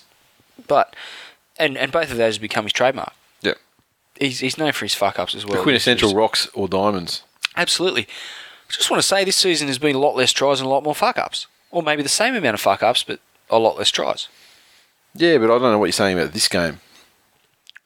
Well, it just seems... He was good in his game. He had the captaincy in this game with Mannering being injured, and I thought he actually... He went okay. I mean, they didn't get a lot of. He didn't get a lot of ball, and he didn't get a lot of traffic down his side either. I mean, they had that one try against Wolfman, and there was nothing you could do about that because it was the standard Stewart to Jamie Lyon to Wolfman thing. It's unstoppable. If he doesn't start ramping up his output, if the balance tips much further as far as fucking fuck ups to tries, yeah, he's becoming a liability. Well, as far as I'm concerned. You might go to the Bulldogs and become a superstar. Maybe. Imagine that. He was okay. He was okay in this game. I mean, the problems in this game, the Warriors, they didn't stop believing until they were behind. Essentially, I mean, with a minute to go. They played worse in the second half, and they made a couple of mistakes. But they had their opportunities as well, and they started the second half very well. I mean, they scored pretty much straight away. It was weird. I think Manly realised that Hurrell was out there, and the all-out assault on the left was going to begin instantly, and it was pretty much immediately in the first half. I think it was, or maybe it was immediately after they scored a try. Brent Kite just went for a massive fucking cutout pass off the kickoff to Fua, who was in open space, but it was forward. But I mean, he was away and would have scored. So I think they identified that left-hand side pretty quickly. Was going to be the money side for that night, which is kind of strange. Coaching. Yeah. Lots to work on for Manly, but I guess wins are wins at this stage of the season. So. And I think the way that they went, the first 60 minutes or first 50 minutes of this game was absolutely fucking terrible. I mean, I think I said online at the time that it's the worst I've ever seen Manly play since we had guys like Grant Wooden and fucking Gary Winter playing in the side, and that's what I'm talking about. That's barely after the Northern Eagles era, so really, really bad days. But there was a lot of Manly fans turning the game off. Oh yeah, I wonder how many of them actually seriously did that. Well, the ones that either they did it or they're filthy liars. So. But the last 20 minutes, very reminiscent of some of the stuff that happened last year, like the game at the doubleheader in whenever it was like round 11 last year, round 12, when they tore the Broncos apart. Some of those things where they actually started backing up the guy with the ball, and the guy with the ball would then have the confidence just to throw a ridiculous miracle pass over their head, and it actually sticks, and then goes for a try. And so, as far as like the tonic that they needed, I think, to get their attack back on track, the desperation and just like casting off the shackles because they had nothing to lose might be one of the best things that fucking happened to them. And now this week, they're looking at being full strength for the first time in 2012. Yeah. So I mean, it's not a guaranteed thing with Watmo, but it could be big. Yes. Now, Twitter. Dragons_Red V. What a great game. DCE had a blinder. I bet Nate's boner still hasn't subsided. And no, it hasn't. And he said, hash, more cock talk, please. Hash sex pest. Hash cold soup ladle. And he's going to say both 7:30 games were fucking great tonight. Just shows how much better the NRL is than the AFL. Hash gayfl. As if that was ever in doubt. Yeah, exactly. I didn't have a massive bone. It was really strange because I was so fucking pissed off with Tony Williams and just the way the team was playing in the first half. And so I was just like, I was in a shit mood. And then they started scoring. I'm like, and because people are asking me, like, are we going to win? And I'm like, well, we just scored a try, but no, we're not going to win. And then we'd score another try and go, okay, I see a light at the end of the tunnel. A light just turned on, but I don't think we're going to be able to get there. And then we just started like scoring at will. I'm like, holy shit. And when they scored the last try, I just started laughing, like hysterical, like I was mad. Like I didn't, That's because you are. It was weird. I wasn't doing laps of the room or anything. I was just sitting there. I couldn't stop laughing because I was just like, we were so fucked. And we still won. We still found a way to win, so it was a good thing. Life of Ty said, fucking pink prick still didn't take it off us. Try as they might. Hash Manly in incline. Hash ref's fault. Yeah, I mean, there's a lot of ref talk through a thing, and I know it's unusual for me, but I didn't say a thing about the refereeing. You didn't. In the course of that game, Fuck, a lot of other people did. Yeah, in retrospect, there were a couple of weirdly inconsistent decisions, I must say. Like, there was a situation in the first half where Wolfman jumped up to take a bomb about probably 3 metres out from the Warriors' line, took it, got clubbed in the head high, and then landed backwards, and the ball, I think, landed just on the line. And so, rather than check for a try, the referee's given a penalty for the high shot. And gone, I've already given the penalty. I can't look at it I can't send it upstairs for a try. Interesting. That's bullshit. I've seen that happen before. And I mean, if it had been a try, it would have been an 8-point try. Yeah, because of the high shot. So, there's weird things like that. And then there was another situation where I think Wolfman or someone tackled someone, or maybe it was Matai. I think it might be Wolfman. He tackled someone. They sort of slipped into it. It was a penalty, nothing in it, sort of high tackle. And when he complained about it, he said, the initial contact was the head, so it's always a penalty. And so, okay, fair enough. Later in the match, Burer gets clubbed in the head by Russell Packer, who's got it in his game and is known for Definitely. it. He stays down. It looks up to. They go to look at the video referee. Play on. Like shit like that. It's just like it's frustrating. I mean, if you're going to literally say something like, and the thing with the Watmo chicken wing at the time, the video referee called down to them and said nothing in it, and the referee's gone. The video referee said there was nothing in it, but I'm going to go on my hunch and report you. Fair enough. Fair enough too. Good to see retarded. referees using their brains. Just ridiculous. Or not. Yeah, or not. Cage 007. The Sea Eagles win tonight just proves my theory right. They should move to Perth and be Western Sea Eagles. And he soon changed his tune on Monday night. Aussie 11198. Just a bit of advice to the Warriors. You play like the West Tigers, you're doomed for years of winning fuck all. #Tigers in decline. Warmess. Here we go.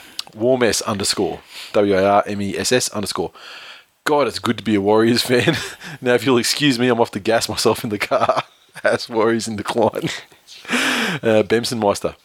Jason King has a brand new sternum injury, apparently. Clearly, I had no second-hand ones available. Idiot. #retard. And I believe that was one of the... I can't remember who was commentating that match, to be honest. But yeah, it was... I know what they meant. They meant because he had like a pec injury late last season. So yeah, strange. Cambo 96. Wow! ! Times 6. Well below our best tonight, but we showed so much fight. I was a fuckhead for doubting DCE and KFOS. #shit fan. And Eddie NZ. Warriors really missed Mannering and Luck in the second half. Harrell should have been hooked way before Matai had his way with him. That's true, and he sure did. And speaking of idiot commentators for this one, Braithen Astor came out with a classic at the start of the game. Braithen Astor clearly does his homework, and so is Dragon Punk 12 who's tweeted about it. Braithen Astor clearly does his homework for games. He tipped Manly because of 1, Brett Stewart being out, and 2, being at Brookie. I don't even know what to say to that. So how do these guys get gigs? That's he's got some kind of agenda against Brett Stewart because he thinks Manly are stronger side if he's out. Whatever. Moving right along to the next game. The Newcastle Knights, 36, defeated the Canberra Raiders, 6, in front of a crowd of, there we go, we're talking about Canberra Stadium, just over 10,000 people there. So, they did beat the other. Although this was like a Sunday afternoon, so it's got to be as warm as it gets down there. The Raiders, well, we'll go to Newcastle Knights first. Their tries were scored through Darius Boyd, Akawila Uwate Pate, Kevin Nagama, Tyrone Roberts, and the debut on the try scorers list of the one and only Robbie Rochow. Not Rocco. Rochow. And the Raiders, Tyrone Roberts got 5 of 6 and a penalty goal. Raiders, a try to Blake Ferguson and a kick to Jared Croker. He's going well, Tyrone Roberts. His goal kicking's getting really good now. I mean, I remember he was kind of an each-way proposition. Sure. Maybe, just Benji. Had a touch of the Benjis about him. Benji, or just, maybe slightly better than that. Now, he's Jamie Lyon. Yeah. He's got the line on the line. Jesus. All of a sudden, the Knights are one of the 4 sides in the NRL. Yeah, it's like nice Dragons. Yeah. I was impressed with the way the Knights played. They really controlled possession and completed their sets, and their defence was resolute. And dare I say it, they played like a Wayne Bennett coach side. They very much did. It was like St Jude's Castle Illawarra. Just all the trademarks were there. That they seemed to finally get it and finally buy into it. Their last month of footy has been really impressive. Coincides with the emergence of Rochow just quietly. Well, I mean, I don't want to take credit for it, but let's take credit for it. We discovered him. Yeah, absolutely. We talked him up when he was, when he reserve grade for the Storm. Got 12 minutes and made 1 tackle and had 1 run. I think he dropped the ball too. Made a mistake. And 1 error. Yeah. in his 12 minutes of quality play. But, what's a Uwate Pate without a try for Rochow? Exactly. And Uwate he's back to his best. And let's not forget we got Fluffy in the house as well. So yeah, Jesus. It's like it's a nickname extravaganza. I tell you, who's begging for a nickname is Blake Ferguson. What are you going to call him? Selfie? All I can come up with is fuckhead, but Selfie. Selfie. That's what his nickname is. Selfie. There you go. We got it. Impressive performance from Newcastle. Very much a polar opposite from Canberra. Unfortunate for their fans who braved the cold and went out and watched their team get thumped. So Unfortunately, it's happened all too often this season. Too much coaching by fucking Ferner, and not enough coaching from Shandor Earl, who had the unbeatable game plan a couple of weeks ago. Yeah, he's been beatable lately. He's got to really think about. He's a good-looking man, Shandor, but he doesn't think before he speaks, and unfortunately, it's a bit of a trait of some people in Canberra. Because you want to leave the Sharks because they'll never win a premiership. Yep. Whatever, selfie. just saying. But yeah, no, impressive performance. Newcastle will be a bit. No one would want to face a Wayne Bennett coach side in the finals, especially if they go in on the back of a fair whack of momentum, which Newcastle would if they continue to win. Yeah. If anyone could get the best out of a playing group, that's probably not going to be the most talented, save a handful of players. Yeah. If anything's going to get that inner belief and the best out of a playing group that's probably slightly down on their opposition, it's Wayne Bennett. I wouldn't feel comfortable with my team. You're not going to have to worry about that, mate. So just rest your pretty head, mate. Unless 8th plays 9th. Yeah. All right. Big_Red_Mitchell making a tweet. He's finally come on board the show. He's a legend. And do you remember Big Red Mitchell? I do. Do you know who he is? I remember his face. It was a highlight of my grand final day when you looked up and went, "That's fucking Keith Galloway." And he heard you, and we were actually quite some distance away, but fuck, we were loud because we were super drunk. Because we were like 10 cans down at that stage, probably. Yeah. And his face, we may as well have insulted his mother. Yeah. And kicked his cat. Yeah. Turns out he's a Raiders fan to start with, which I didn't know until just now. But and he hangs out with fucking Barjass Hansen. Fuck, he looks like Keefy though. He does. That's one of my main memories from that day, actually. He looks as much like Keith Galloway as at Barjass Hansen looks like a pile of rags. He looks as much like Keith Galloway as you look like Carl Pilkington, which is to say a fucking lot. That's it, doppelganger. Absolutely. Okay, and he sent a tweet in anyway. He said, being a Raiders fan is the same as swallowing razor blades for a hobby. #shithouse. Matty_McCabe 1. Awesome name. Robbie Rochow. Try. #boom Matty McCabe. I fucking love that. He sent like 3 tweets in with the boom Matty McCabe. He also sent one in during the week without boom Matty McCabe on it. I hit him up. Oh, didn't have and I got no reply. Oh. He's obviously too good. Boom Matty McCabe. #boom Matty McCabe. Yeah. You should change his name to Boom Matty McCabe on the thing. And by deed poll, his actual real name. Aussie 11198. Hi, welcome to McDonald's. My name's Boom Matty McCabe. Aussie 11198. That horrible feeling when you walk into that dressing room knowing you have to switch your brain off for 15 minutes while Fern is talking. And the Chapo 82. Ferguson is so very shit, it's not funny. And there was a couple of tweets actually like that saying how shit he was. He's puts himself out there, so when he does have games like he had in this one, he does cop it in he certainly does cop it, and he deserves everything he gets. Yes, Barjass Hansen, Knights fan, so he's enjoying life lately. Great win by the Mighty Knights. Top 8, here we come. More ball work, less selfies, Raiders. Get that up, a Big Red Mitchell. So he's giving it to Big Sauce. And and we got another one here from Keefe himself, Big Red Mitchell. The Raiders are struggling. The crowd is quieter than a retirement home at midnight. #disgraceful. Well, there was only like 10,000 people there, dude. They don't get that loud.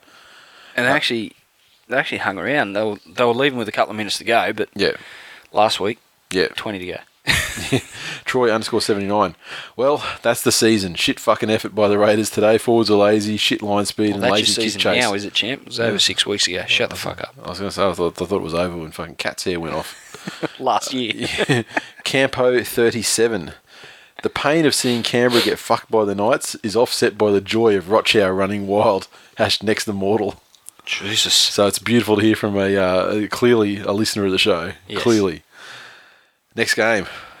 I had to come to this eventually this week, this episode, Glenn. I apologise. Let's get over it fast. South Sydney Rabbitohs 32 defeated the West Tigers 6 in front of a crowd of just shy of 30,000 at ANZ Stadium. Dear oh dear, what a fucking debacle. The Rabbitohs, their tries came through Nathan Merritt, Jason Clark, Dylan Farrell, and a double to Nathan Peets. Reynolds, he got 5 of 5 on the conversions, also grabbed himself a penalty goal. West Tigers, they're 6 points easy. Try Benji Marshall. Conversion Benji Marshall. 1 from 1, eh? 100%, Benji? 1 from 1. Yep, 100% effort. Fantastic. Fucking impressive. You know things are bad when your side makes John Sutton look like the fucking juggernaut. Yeah. We tackled John Sutton once, and it was 30 centimetres out from our try line. He looked like an absolute fucking beast. Unbelievable. Every time he passed the ball, someone went through the line. Every time he ran the ball, he went through the line. He was like the reincarnation of fucking Freddie and Joey. And Arthur Beetson. Yeah. All rolled into one. Unbelievable. Fucking believable. Souths were good, I thought. And once again, they used it. We spoke about it not last week, the week before, about using the momentum. I think they use the momentum of a game as good as any team in the NRL. And the Tigers actually started the game quite well, I thought. They controlled a bit of possession early on and built a little bit of pressure. They couldn't put any points on. South went down the other end of the field and scored quite easily, and then backed it up with another try and just ran amok from there on in. Yep.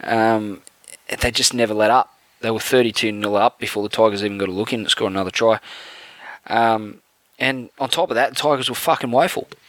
Some of the shit they were doing, like 10 metres out, like the passing just to nobody and no one's advancing, and they're sort of standing looking around, pass it. Yeah. Like, it's the epitome of Tigers in decline. It was the epitome of like Parramatta at their best. But yeah, it was shithouse. My biggest, I've got some real concerns for the Tigers, as you'd expect after a game like this. But now you do.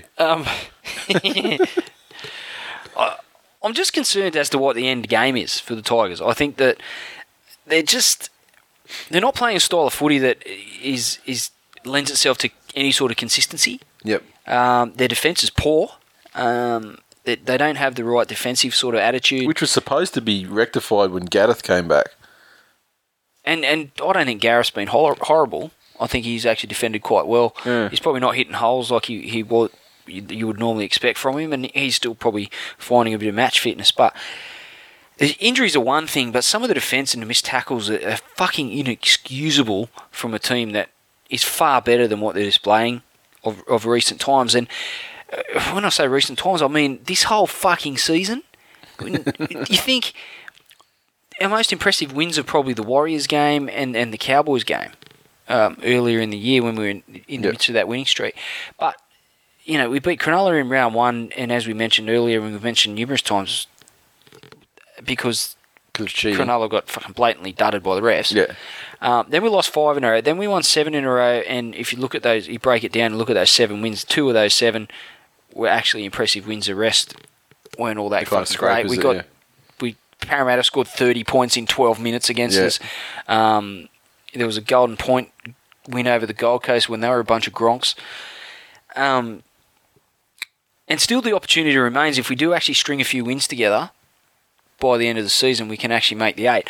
And if we go into the 8 with a bit of momentum, then we've got the type of players that can actually make a bit of a run. And I was just wondering, is anyone going to remember just how fucking bad they've been for the majority of the season if they do actually scrape into the finals and then make a good account of themselves, and everyone's like, oh, well, the West Tigers, well, they actually, they were one game off a grand final again.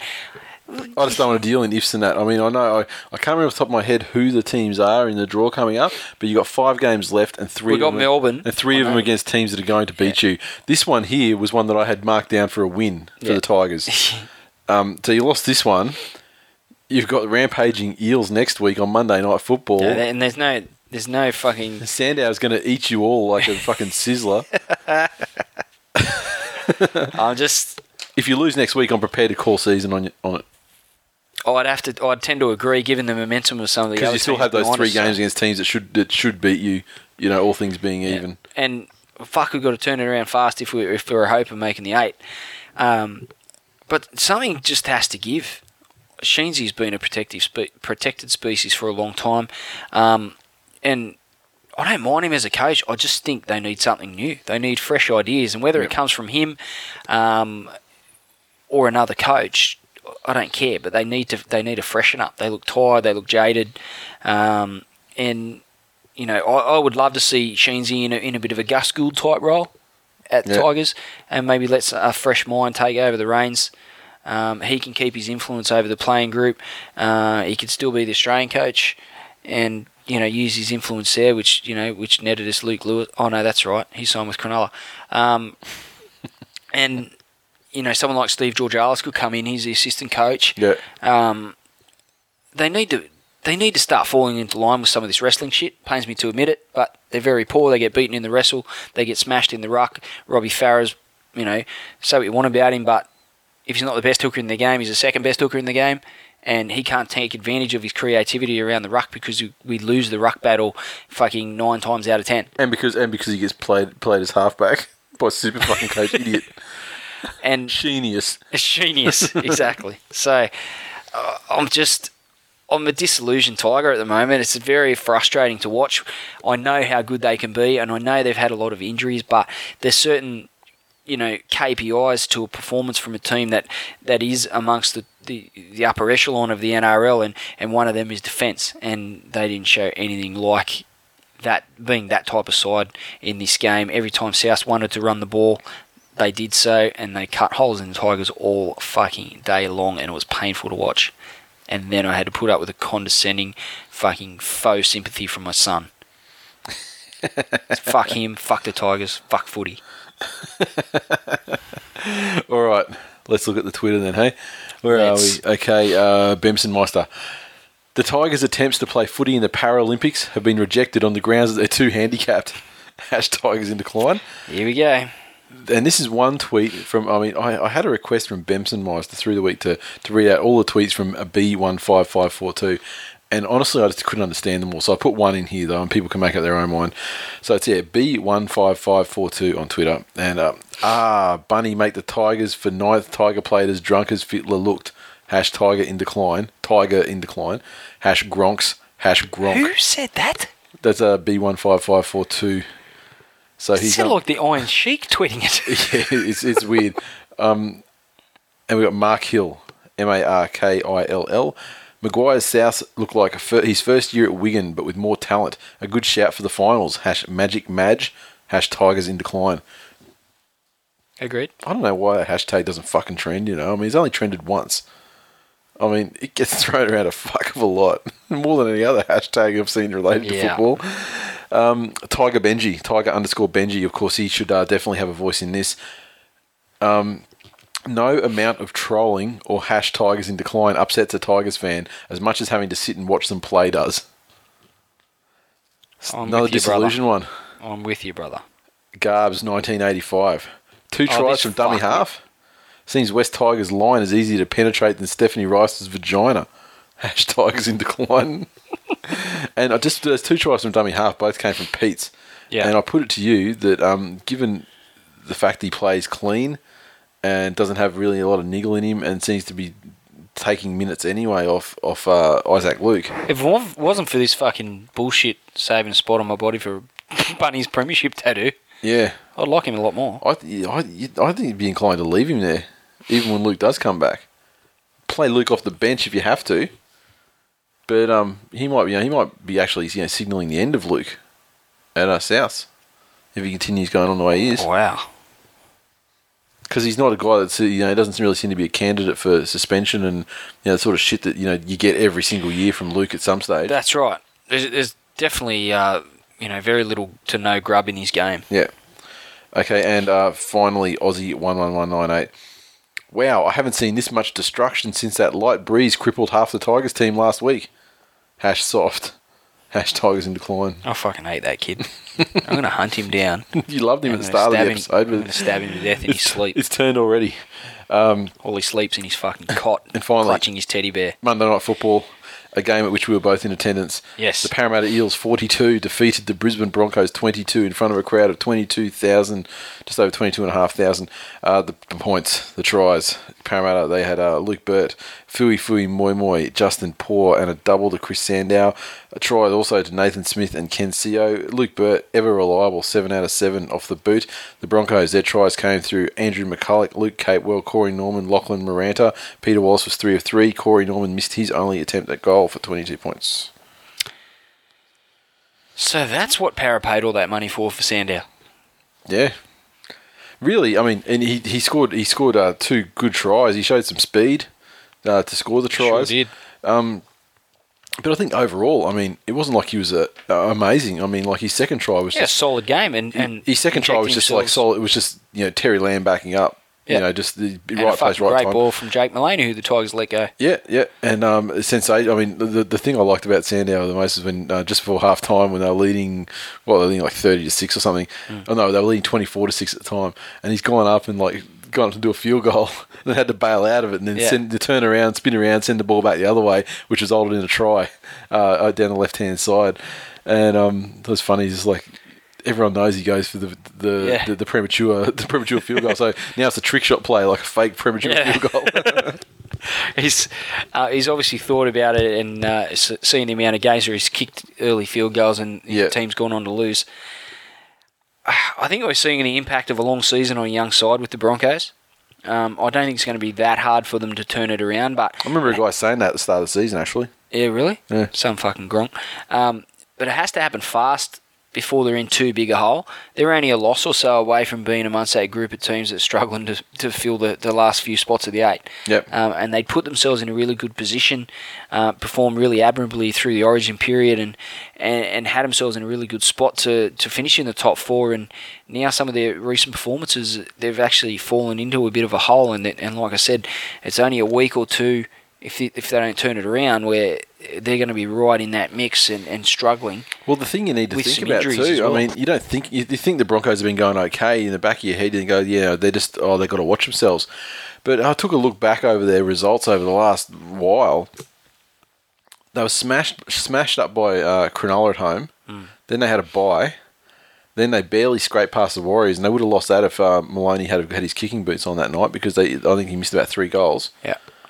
And then following that, they lost to the Titans, and then they got smashed by the Eels. Yeah. So their form over the last month and a half has been dreadful. Yeah, I mean, all the way back to the South game. Really. Yeah. The South game was probably their last strong performance, I think. Yep. Injuries aside, Para made the Broncos' defence look very much like the West Tigers. Every time they ran the ball, it was very much like the Tigers looked on the Sunday. Every time they wanted to run the ball, they did, and they made ground at will. That left-hand side defence of the Broncos just got carved. Absolutely. Rennie Matua also. Yeah. It was great to see him. He was at his absolute best every time he ran the ball. Yep. He had some good offloads. Was solid in defence. He had a great game. Having said that, look, it's 2 weeks in a row. Parramatta's really put it together. They were good against Melbourne. Their defence, especially against Melbourne, was impeccable. In this game, their attack was on song, and all I can say, this has all got to be a real slap in the face to Kearney. Yep. And it really doesn't do his reputation any good. Yeah. And you look at, he's had 9 wins from 42 games. Yeah. And the team comes out, and you couldn't imagine Brad Arthur's coming with any more of a game plan than just go out there and have fun, boys. Have fun, do what you want, yeah. He's only had a fucking week at the helm. Yeah. And that's exactly what they've done. They've gone out and they've scored 42 points against a team that has been entrenched in the top 8. And top 4 for much of the season, yeah. For their second win of the season for their second win in a row. Which is their first time they put 2 back-to-back since 2010. And yeah, like I said, Kearney's reputation isn't looking real flash. It looks far more like an oppressive regime at the moment. Yep. What Parramatta were under, and now they've sort of their shackles are being released. They're actually showing some potential, and all this was done without Jared Hayne. So. Really impressive. I actually enjoyed watching Para play last night. I can't remember the last time I said that. Yeah, I did too. It was great. I mean, fantastic being in the game when you don't really have any stake in the result. Yeah. So it was actually really enjoyable. You do take a lot more in, I think. You take a lot more of what's going on in each little... You don't realise how stressed you are, or like how much emphasis you place on the result. I realise how stressed I am during Tigers games, but... I always like to think my senses are heightened because I'm so focused and my heart's racing at 1,000,000 miles an hour. But when you're actually a bit more relaxed, I think you do actually take a bit more in. Some quality banter too. Gee, there's some pissed off Broncos fans there. Jeez, crazy. Anyway, it was good to see Fui massive charges without dropping the ball or fucking up the play the ball. Immediately after it. There weren't a lot of defensive lapses either, I thought. They had that period in the first, 5-10 minutes of the second half where the Broncos got a couple of tries on them. Yeah. But, Other than that, I thought they were pretty solid. Hindmarsh was off, and and rather than being a replicant of Steve Kearney and not doing anything about it, that second try was scored. Hindy's on his feet, and he was on before on for the next kickoff, and then the Broncos didn't score for like another 20 odd minutes, and then by that stage Parramatta had put on some more tries, and it was well and truly done and dusted. Okay, Muggo 8. Eat a bag of Dick's bonkos. Nothing better than being at the game and listening to Queenslanders whinge about getting a fucking hiding.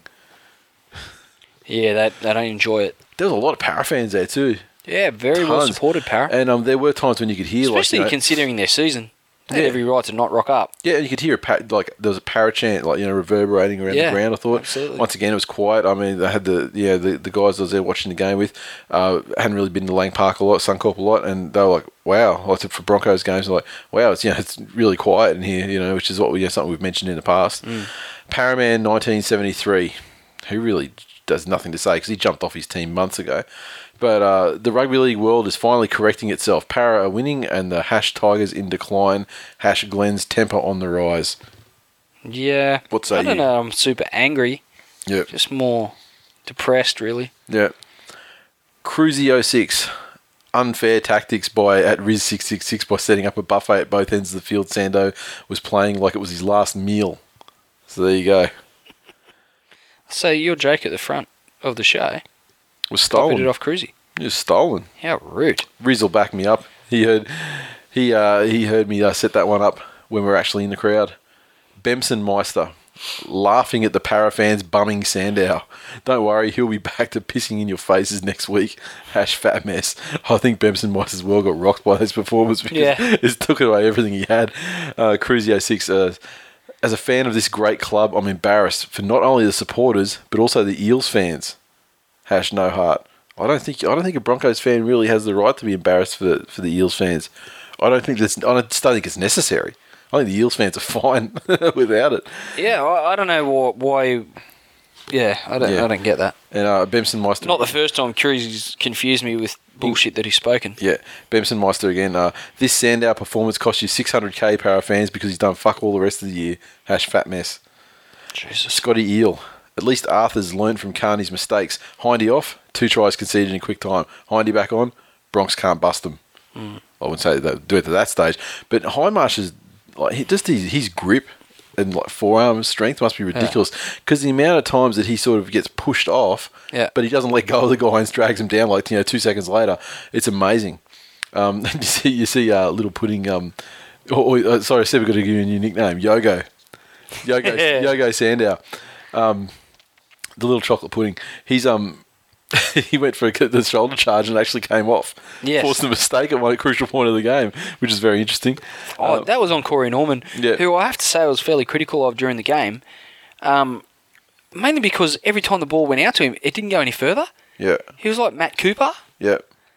And I just didn't really understand why, because not once did he really make ground when he threw to a dummy and stepped back on the inside. Remember, he was absolutely on fire probably 10 rounds ago, maybe a bit more than that.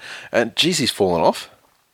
He has, and I guess we expected a bit of a dip from him, but fuck, if you let the ball go a bit more, he'd probably get credited for a few line break assists, etc. Just pass a fucking ball, Corey. Yep. And we got the Chapo 82. I think there should be a new hashtag, and it's Ben Roberts Ruins. Yeah, he made a few errors, dropped a kickoff. Yeah, that was the crucial one. He dropped that kickoff, the first kickoff of the second half. He's a fucking shadow. A shadow of a premiership winning play for the Bulldogs. Okay. Oh, yeah, Rachel. I swear Sandow looks like the Nigerian 120-kilo woman weightlifter. I don't know who should be more offended. Year of a Panther. Anthony Griffin will be giving a halftime spray that will make Peter North envious. Wink, wink. And Bemson Meister. Not since Mr. and Mrs. Burgess's sexy years have so many combined errors been made. Sex pests. Ouch. We're going to call that Phil Fark. FILFARK. Chrissy Sandow shoulder charge attempt. Arms too short to tackle. And maybe that's it. Yeah. And we've got CJ with so CJ, then 4 A's, Y07. Has Darren Lockyer taken over as the Broncos defence coach? How dare you, sir? So, yeah, all in all, tremendously disappointing night for the Broncos fans. But, Very much so. Parramatta, just the tune-up game they needed before the Tigers. Yeah, that's exactly what the Tigers need at the moment. Running into Para when they're striking a little bit of form.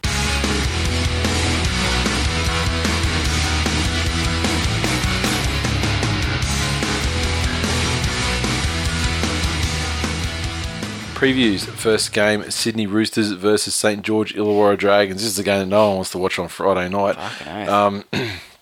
Is that Allianz? Only the one game on Friday too. So I'm expecting 8,000 people. Yeah, what is behind that? Is it a public holiday down there or something? Or I don't know what the deal is. McFucked if I know. Yeah. Any case, so the Roosters.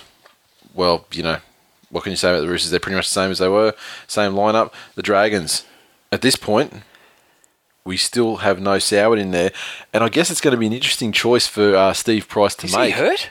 He is hurt. I mean, I don't know if it's just like like butt hurt for being left out, or if it's hurt so he doesn't have to play for Shell Harbour. But it's an interesting decision for Price to make, because if the Dragons click and throw on like another 26 points this week, and the attack's firing because you've got Nathan Feen in the 5/8 role. Yeah. At what point do you say, look, we're winning the games, and maybe this might actually cement Soward over to Wigan, yeah. Yeah, I don't think so. I think they'll slip him straight back into the side as soon as he's fit. And in this game, I think the Dragons will be fairly convincing. I don't know that they'll win by a huge score, but they'll probably score the same amount of points as they did last week, and I think they'll hold the Roosters to a fairly low score. Yep, I agree. I don't know the Roosters are going to have enough to score many points against the Dragons. Roosters have been terrible lately, and I don't see any reason for them to turn it around in this game. Agreed. Next game, this is, as you said, Saturday. It's Saturday at 3:30 p.m. Melbourne Storm versus the Penrith Panthers. The spine's intact. As bad as the Storm are going at the moment, I just can't see them losing down there to the Panthers. This is as close to full strength as the Storm are going to be, I think, at this stage of the season. Billy Slater's back. You got Dane Nielsen, Will Chambers there. I mean, Will Chambers obviously come over his blood disease or whatever it was, air quotes, whatever that was. You got Cronk, you got Smith. I mean, if they're ever going to put it together, I mean, how many losses does it take before the Storm really say, the mentally if they lose back at home to the Panthers, fucking hell. Yeah, now the Panthers, they put on some performances. I mean, or they put on, let's say they put on some wins. Luke Lewis still out. They're the better form side at the moment, because let's face it, the Storm are probably the worst form side in the competition as played over the last month. Well, other than the West Tigers. Have you won one in that period of time? Beat Penrith. Oh, there you go. So if they lose here, they'll definitely be worse than the West Tigers. Fair enough. If not, they'll be better. Like the other 13 teams. Now, I'm going to pick the Storm at home. They've got to turn the corner eventually, and if they can't do it against Penrith, who, although improved, are still not a fantastic side, they're never going to do it. I agree wholeheartedly. There'll be some serious questions asked of Melbourne if they get knocked off at home against the Panthers. Okay, next game, 5:30 game on Saturday. We've got the Newcastle Knights versus the Canterbury Bankstown Bulldogs up at Hunter Stadium in Newcastle. It's going to be a cracker of a game, given the form the Knights are in. The Bulldogs won 9 in a row. Yep. Newcastle decided to break the streak here. Yep. Well, it's going to happen at some point. I can tell you right now, the Dogs are not going to win the 17 games, or whatever you said you counted that it would take. It's not going to happen. They're going to have to lose. They're going to have to be underdone, or mentally just a touch off and get ambushed. The Knights, I'm still not entirely, convinced about them just yet, but they have been going, fairly well. I mean, and it really coincides with the inclusion of the gay guy in their side. He's and Willie Mason. Willie Mason, he's been toiling away for playing a solo hand for a long time, like ever since he joined them.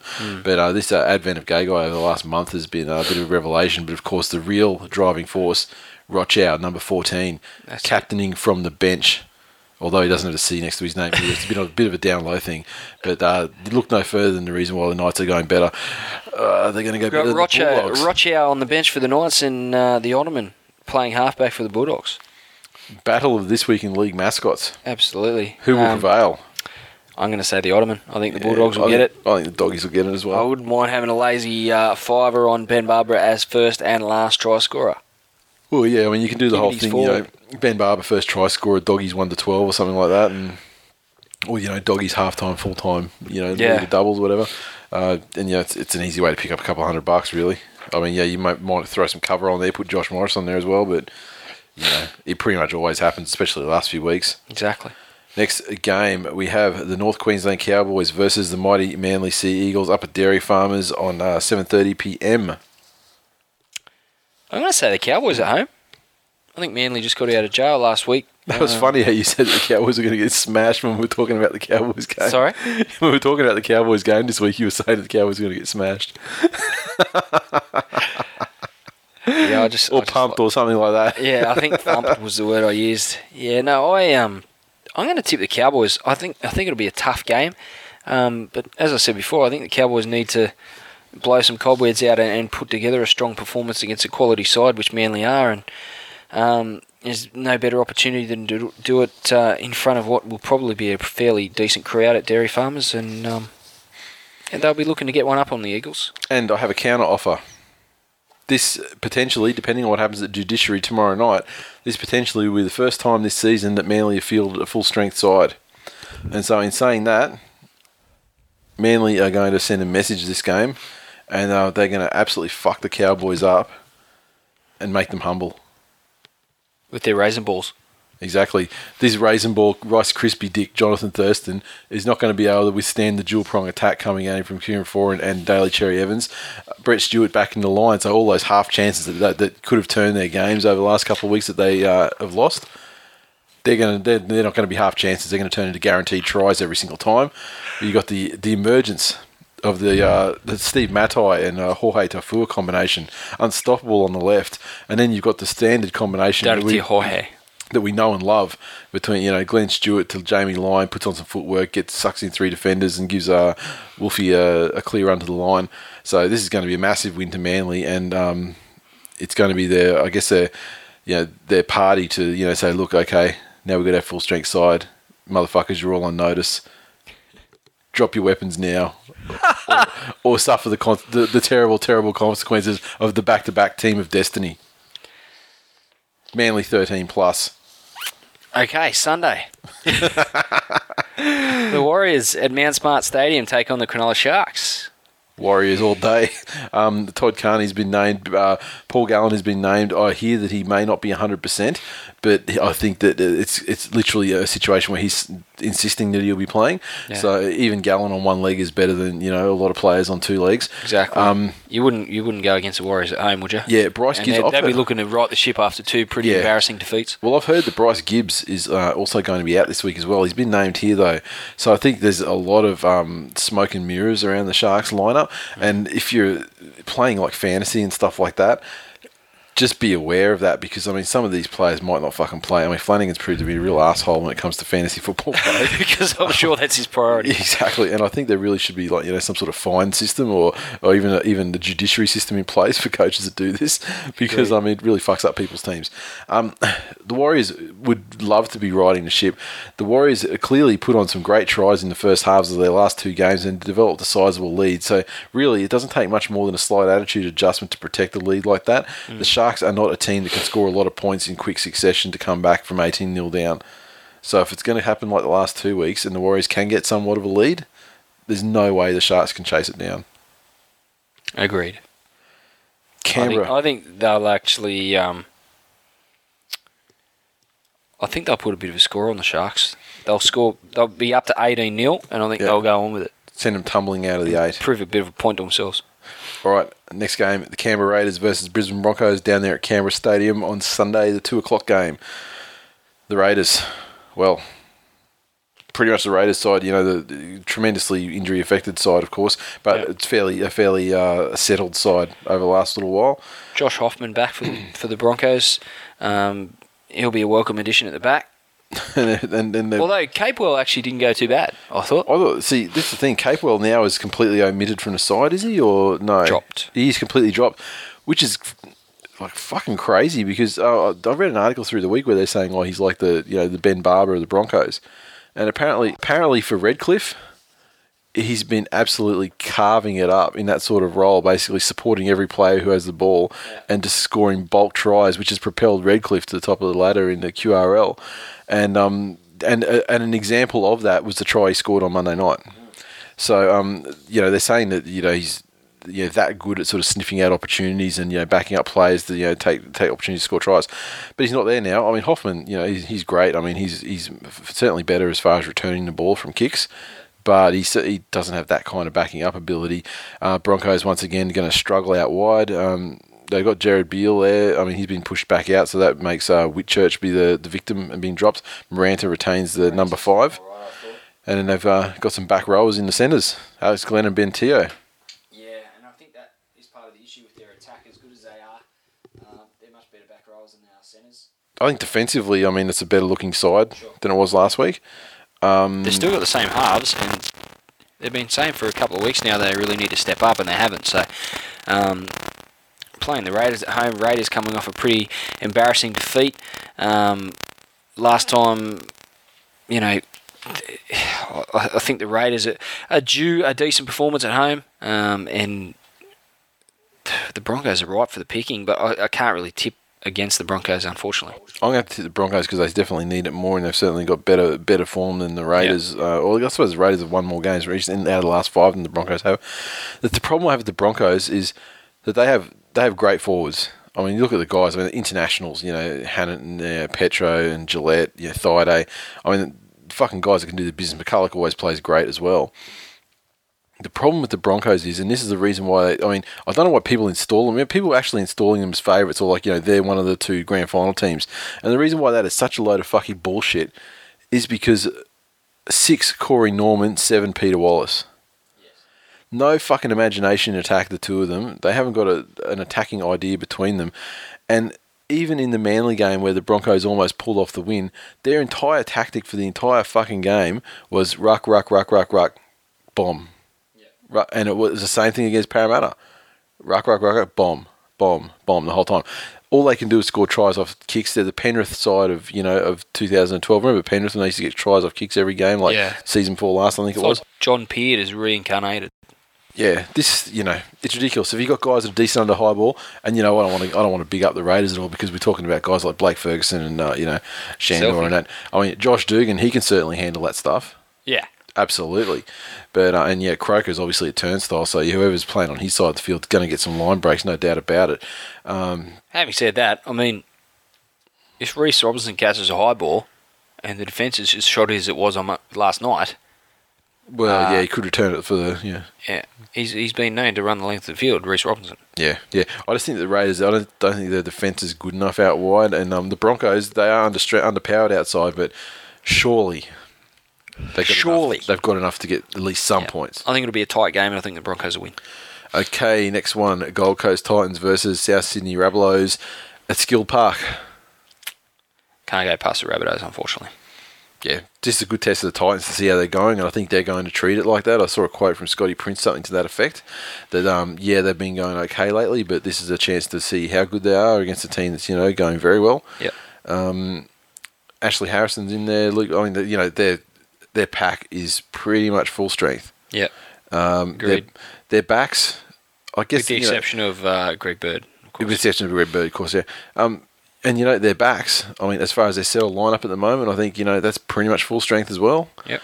The Titans aren't going to get a better chance if they win this game. I think it's severely... If they're serious about making that, they have to keep winning. And if they're going to do anything in the finals, they're going to have to beat teams like the Rabbitohs. So, and if they beat the Rabbitohs, then it's a severe dent on the Rabbitohs' credentials, because I still don't really rate them as highly chance as they are on the table at the moment. Yeah.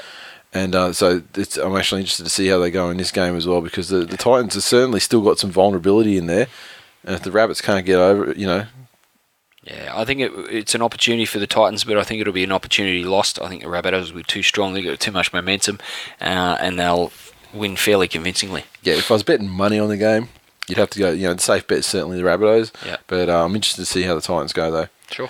Okay, Monday night football. Campbelltown Sports Stadium. West Tigers versus the Parramatta Eels. If we cannot beat Parramatta, you may as well put a line through our season. Tim Moulton returns in the fullback position. He does. Liam Fulton's been named at 5'8".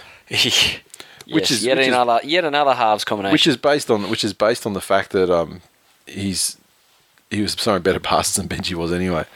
Supercoach Benji, he got 25 points in Supercoach and he scored a fucking try. Yeah. So what did he do for the other, 79 minutes of the game? Pretty poor form. That means Robbie gets obviously returned to his favoured position of hooker. Yeah. Big Saucy's meant to be in there as well. He is. He has been named. Your pack, He'll be a welcome addition. In fact, your pack is full strength. Full strength. Full strength pack. So if we can't get over the top of the Eels nufties, we are kidding ourselves. If they don't lay a platform for Benji and Robbie to work off the back of and deliver a fairly convincing win for the Tigers, somewhere in the vicinity of 20 to 30 points, then the Tigers are fucking kidding themselves. Now, what's the deal with your outside backs, and why is it that you don't have enough fit and healthy males on your side that you have to put in a number 5 jersey? You have to put a Greek woman, Marika Kuroi Betty. If you witnessed any of that game against South, you would understand that Marika may well be a woman, but she's a woman with a 14-inch penis. Because that man is a solid individual for 18 years of age or whatever he is. Yes. And of course we jest. I think the Moulton factor, is a massive detriment. I'm pretty sure he's got a 14-inch penis. Okay, so clearly there's some inside information here that you've seen or felt or something.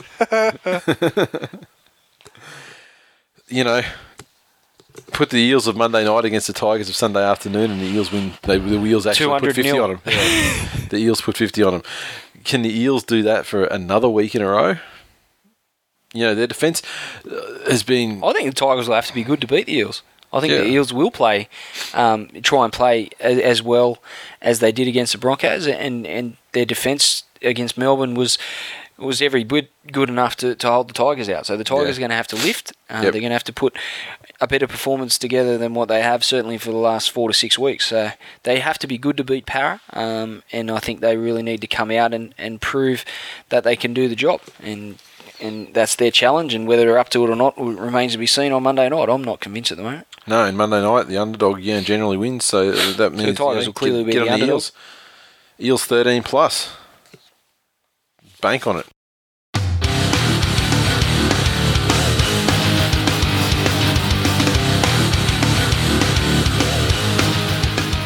That is full time for episode number 98. As always, you can interact with us on Twitter, so follow at TWI League.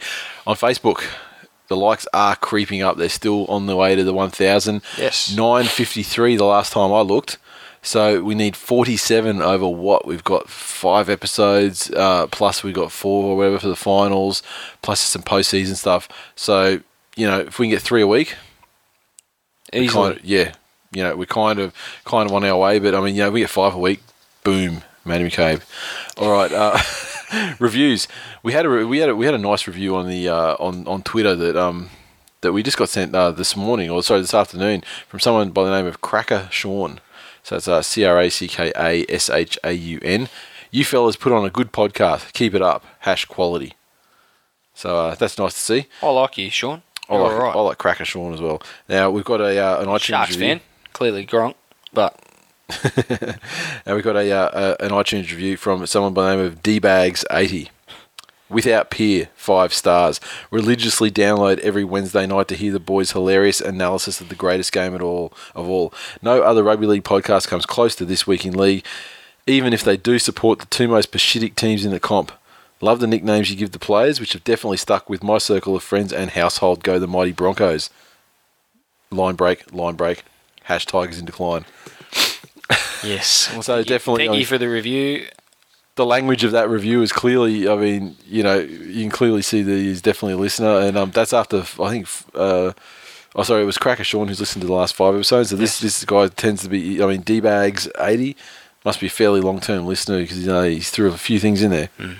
Tipping. A cock. I move up to 43rd position after I finished, I was 15th or something this week. You had moved down to 83rd position. Of course I did. It was an absolutely disastrous week of tipping for those at the top, and as a result, we have the biggest logjam in the history of our tipping competition. There's the top 5. See that? Jesus. Top 5. Okay, Whitey. He has retained his 3-game margin at the top in first position again. It's me, Cookie Bra, maintains the second position on 97 points. Skinny has moved up again. He's on 96 and in third position. Tied with Skinny in fourth, we've got Kylie M, and she's on 96 as well. Then in fifth position, we have a logjam of 1, 2, 3, 4, 5, 6, 7, 8, 9, 10, 11 people Jesus. tied on 95 points. Not one of those is me. I'm still 83rd. No, we've got some guys that were up the top, and I mean some people really plummeted badly. We've got some new entries like Dave Mack, Simo Ali, Shell Dave Geddes. Mack? Dave Mack. What the fuck does he know about football? Exactly. Co-host of This Week in MMA. Jared Ash, Honor Blood Buzz, Jason Gehan, PI, David Tierney, and then Melly Titans. I think she was sort of second or third last week. She's plummeted down to 12th, but tied for 5th. Andrew Smyrniotis, he was a one-time, top 3 sort of guy. He's down. He's in 13th now. Todd H, 1987, also spent some time up there. And Langers, 38, was spent a long time up in the top. All of them are tied on the same amount of points. So, yeah. Unfortunate, but it means that, we've still got, 5 weeks to go? I mean, put it together, you can get some merch. Mate, I reckon if someone could put 2 perfect rounds together, someone in that pack can put 2 perfect rounds together. Blow it wide open. They'll blow it wide open, for sure.